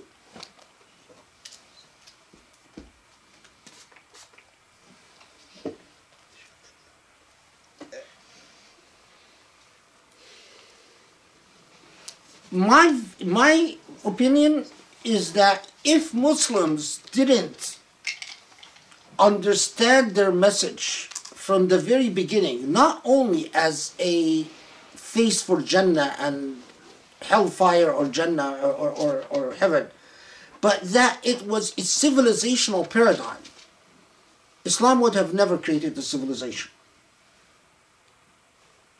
And that's the significance of something like يتقدم أو يتأخر. And the very fascinating discussions we read about يتقدم أو يتأخر. Okay, and then the principle the principle كل نفس بما كسبت رهينة, which will become an anchor for the Islamic message. You are tied to what you've earned in this life. You are intimately interconnected with how you've performed in this life, which, as I've said before, was foreign for the Meccans, who often believed that liability or accountability could be collective and criminal responsibility could be collective. Often moral responsibility could be collective, that families, for instance, and so on. And so it was, again, a paradigm, it's a reorientation towards a paradigm shift. Okay, and then the Quranic style which will become much more, which we will see again and again in the Quran in later revelations, in which there is a fictitious conversation taking place between the people of Yameen, the people on the right path, right, not necessarily the right side, but just the right thing. And they are talking to the people who have gone, who've ended up in Saqar, in hellfire. And they are saying, why are you in hellfire? And the people who are in hellfire say, well, we weren't among the Musallin, we didn't feed the poor, وَكُنَّا نَخُوضُ مَعَ الْخَائِضِينَ. This is 45, which here is translated as, and we used to talk falsehood, all that which Allah hated was vain talkers. We'll come back to it. وَكُنَّا نُكَذِّبُ بِيَوْمِ الدِّينِ حَتَّى أَتَانَا الْيَقِينَ. And we used to not believe in the hereafter until we found out the truth.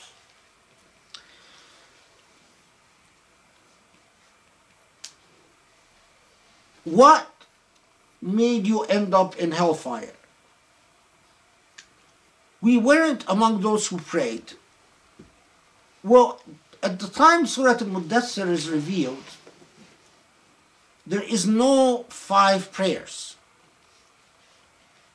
The 5 prayers in their final form, we know, don't take place until Isra or Mi'raj. So what is the prayer that Surah Al-Muddaththir is referring to? وَلَمْ نَكُنْ نُطْعِمُ الْمِسْكِينَ. And we didn't feed the poor. Should they have known that they owe the poor something, even without the revelation? Because notice, it is mentioned right after gratitude or prayer. But before, we didn't believe in the hereafter.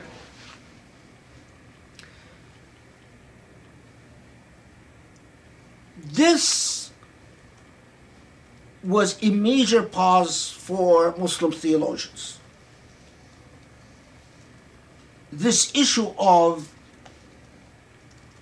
should they have known? In the state of tabi'ah, in the state of nature, do people have moral knowledge that they can't fill their stomach as the poor starve to death? And it is not an exaggeration to say that the literalists simply said, well, no, because there's no moral obligation without revelation. And the non-literalists, even those who didn't believe in anything like natural law, still said that your fitrah is enough of a warner to tell you that it cannot be acceptable for the Maker, who you owe gratitude to, not to take care of the poor, which is fascinating. And again, you can, in Tafsir al-Maturidi, there's a very nice discussion on that. Al-Razi, of course, as usual, he uses it as an opportunity to attack the Mu'tazila,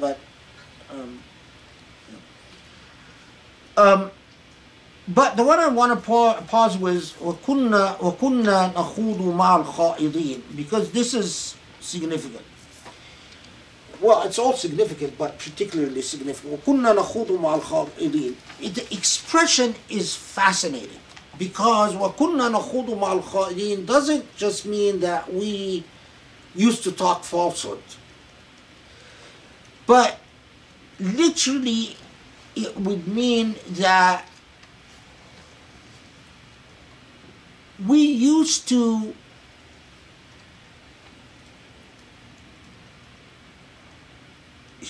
literally something like that we would chatter on with the others. Like we just followed. We would just follow the vanities without pausing and thinking. Now, why is this important? We'll see in a second why this is particularly important. Because it's like you were just part of the masses. You were part of the herd. وَكُنَّا نَخُوضُ مَعَ الْخَائِضِينَ. It's like being a part of the herd. We didn't really take our morality, our consciousness, our state of being very seriously, and we just went on the path of least resistance. And then, fourth, and we used to not believe in the hereafter. The order of these gave Muslim theologians very long pauses. حتى أتانا اليقين, until certitude came to us, and certitude means until we were confronted with the undeniable reality, and that is final accountability. And at that point, فما تنفعهم شفاعة الشافعين, no one can intercede for another, no one can excuse the faults of another. فما لهم عن التذكرة معرضين. So how could it be that they turn away from this and here عن التذكرة معرضين, nearly translated like, how could it be that they turn away from this natural reminder to them? Like, if you read it in the context of what comes before it,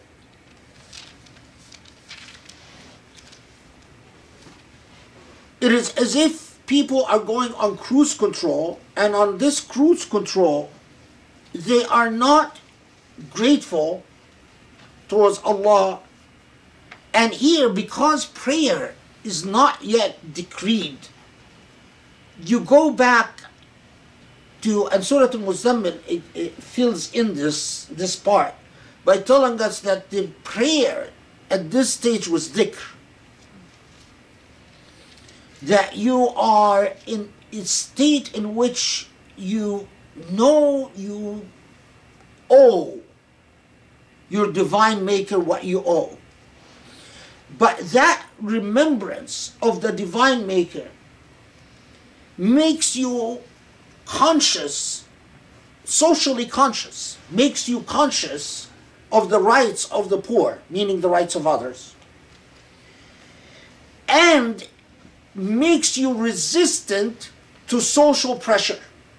So you're not among the kha'id ma'al kha'idin.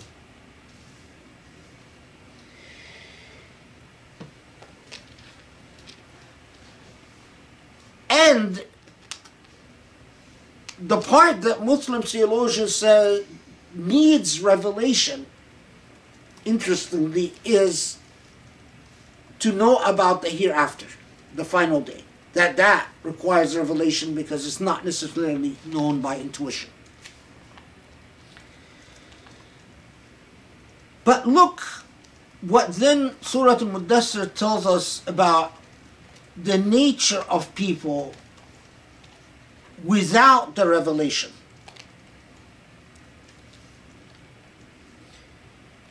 Which, by the way, it's remarkable that in our modern age it doesn't detain us, it doesn't cause us any pause. But because in the time Surah Al-Muddaththir was revealed, it was a very big deal. كأنهم حمر مستنفرة فرت من قسورة. So they are like what? Humurun mustanfira are like donkeys or asses or mules. Mustanfira are donkeys or asses or mules in state of excitement and disturbance. فرت من قسورة. قسورة could mean fire. It could mean lion. In the Abyssinian language, قسورة meant lion. And it could mean hunters, because in the Arabized Abyssinian language, qaswara meant hunters, and not just lion. But in all cases, farrat min qaswara, how are donkeys or asses or mules when they are in a state of panic? They run from one side to another side aimlessly.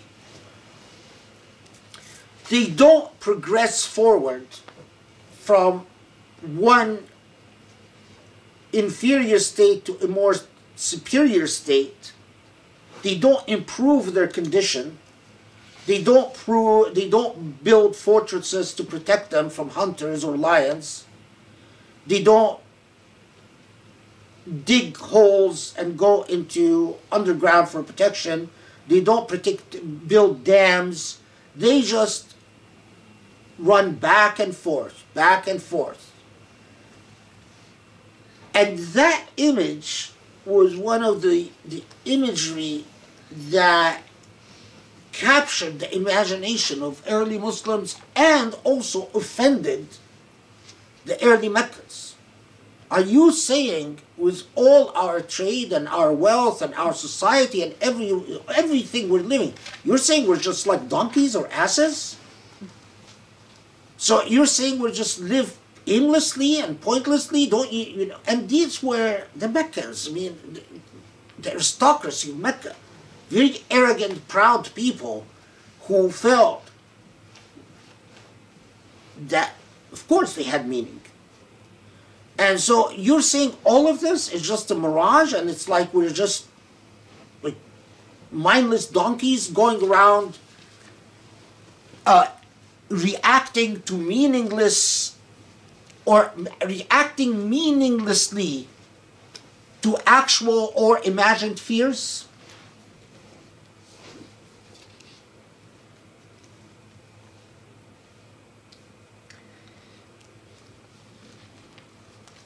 As Jilani and Ibn Arabi point out, what is the heart of the problem?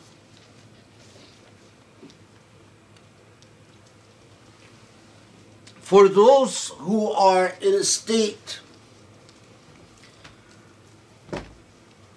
living reactively to life without real meaning. Interestingly, they say that it is the verse that follows, 52.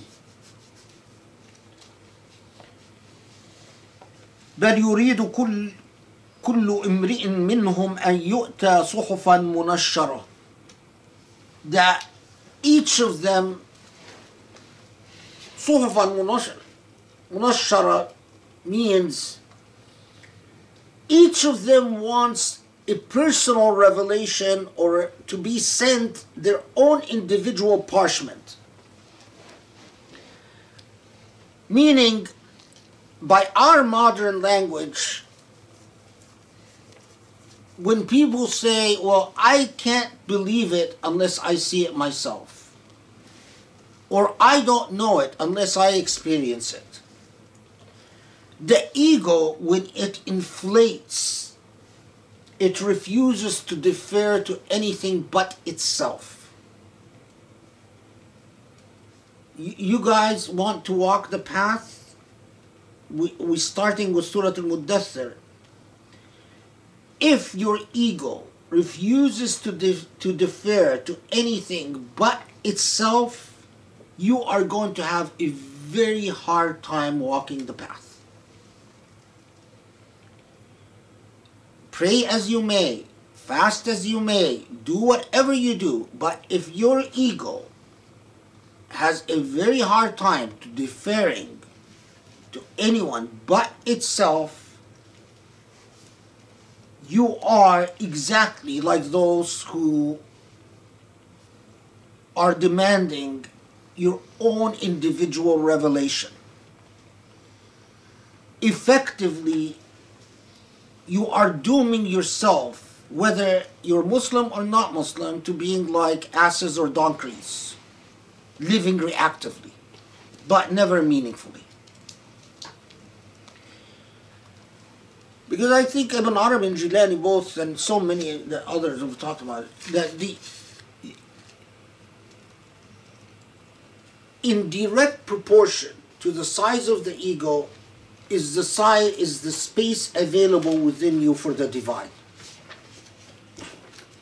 The bigger your ego, the smaller the space for God. The smaller your ego, the bigger the space for God.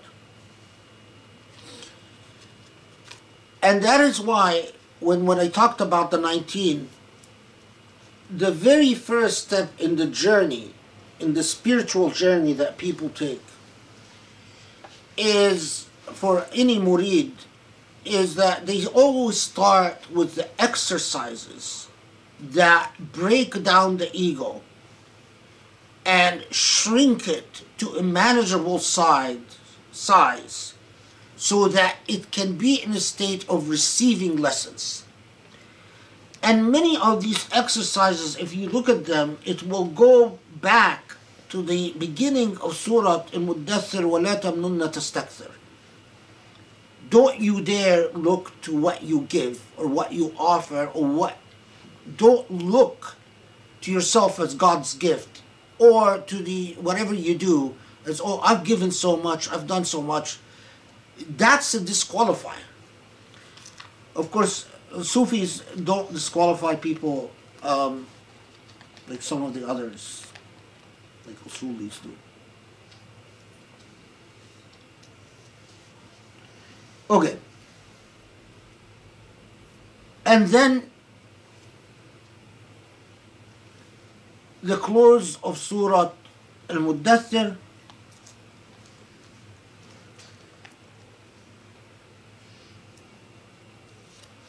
verily this is a reminder, but always remember that it is a reminder to those who want to remember. And also always remember that your will is always contingent on God's will. That, and again, a reminder to that ego issue, that your will is always subservient to the divine will.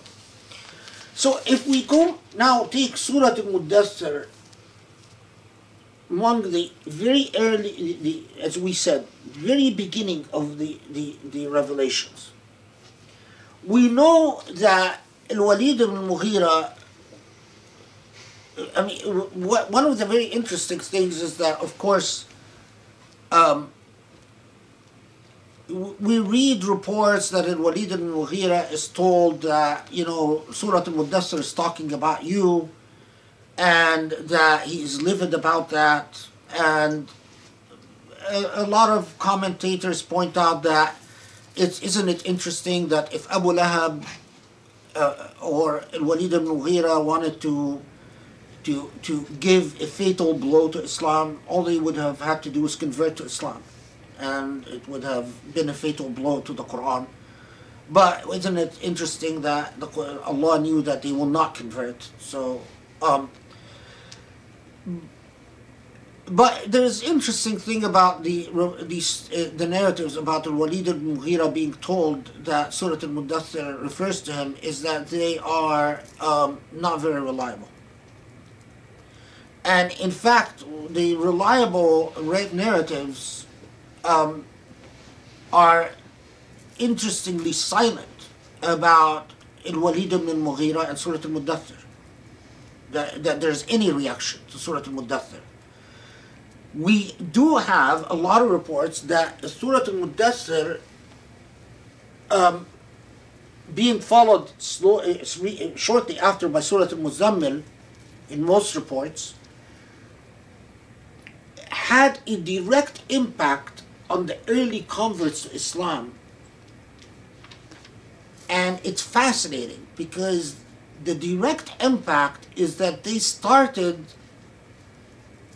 joining the Prophet, supplicating, doing dhikr for half the night, 2/3 of the night.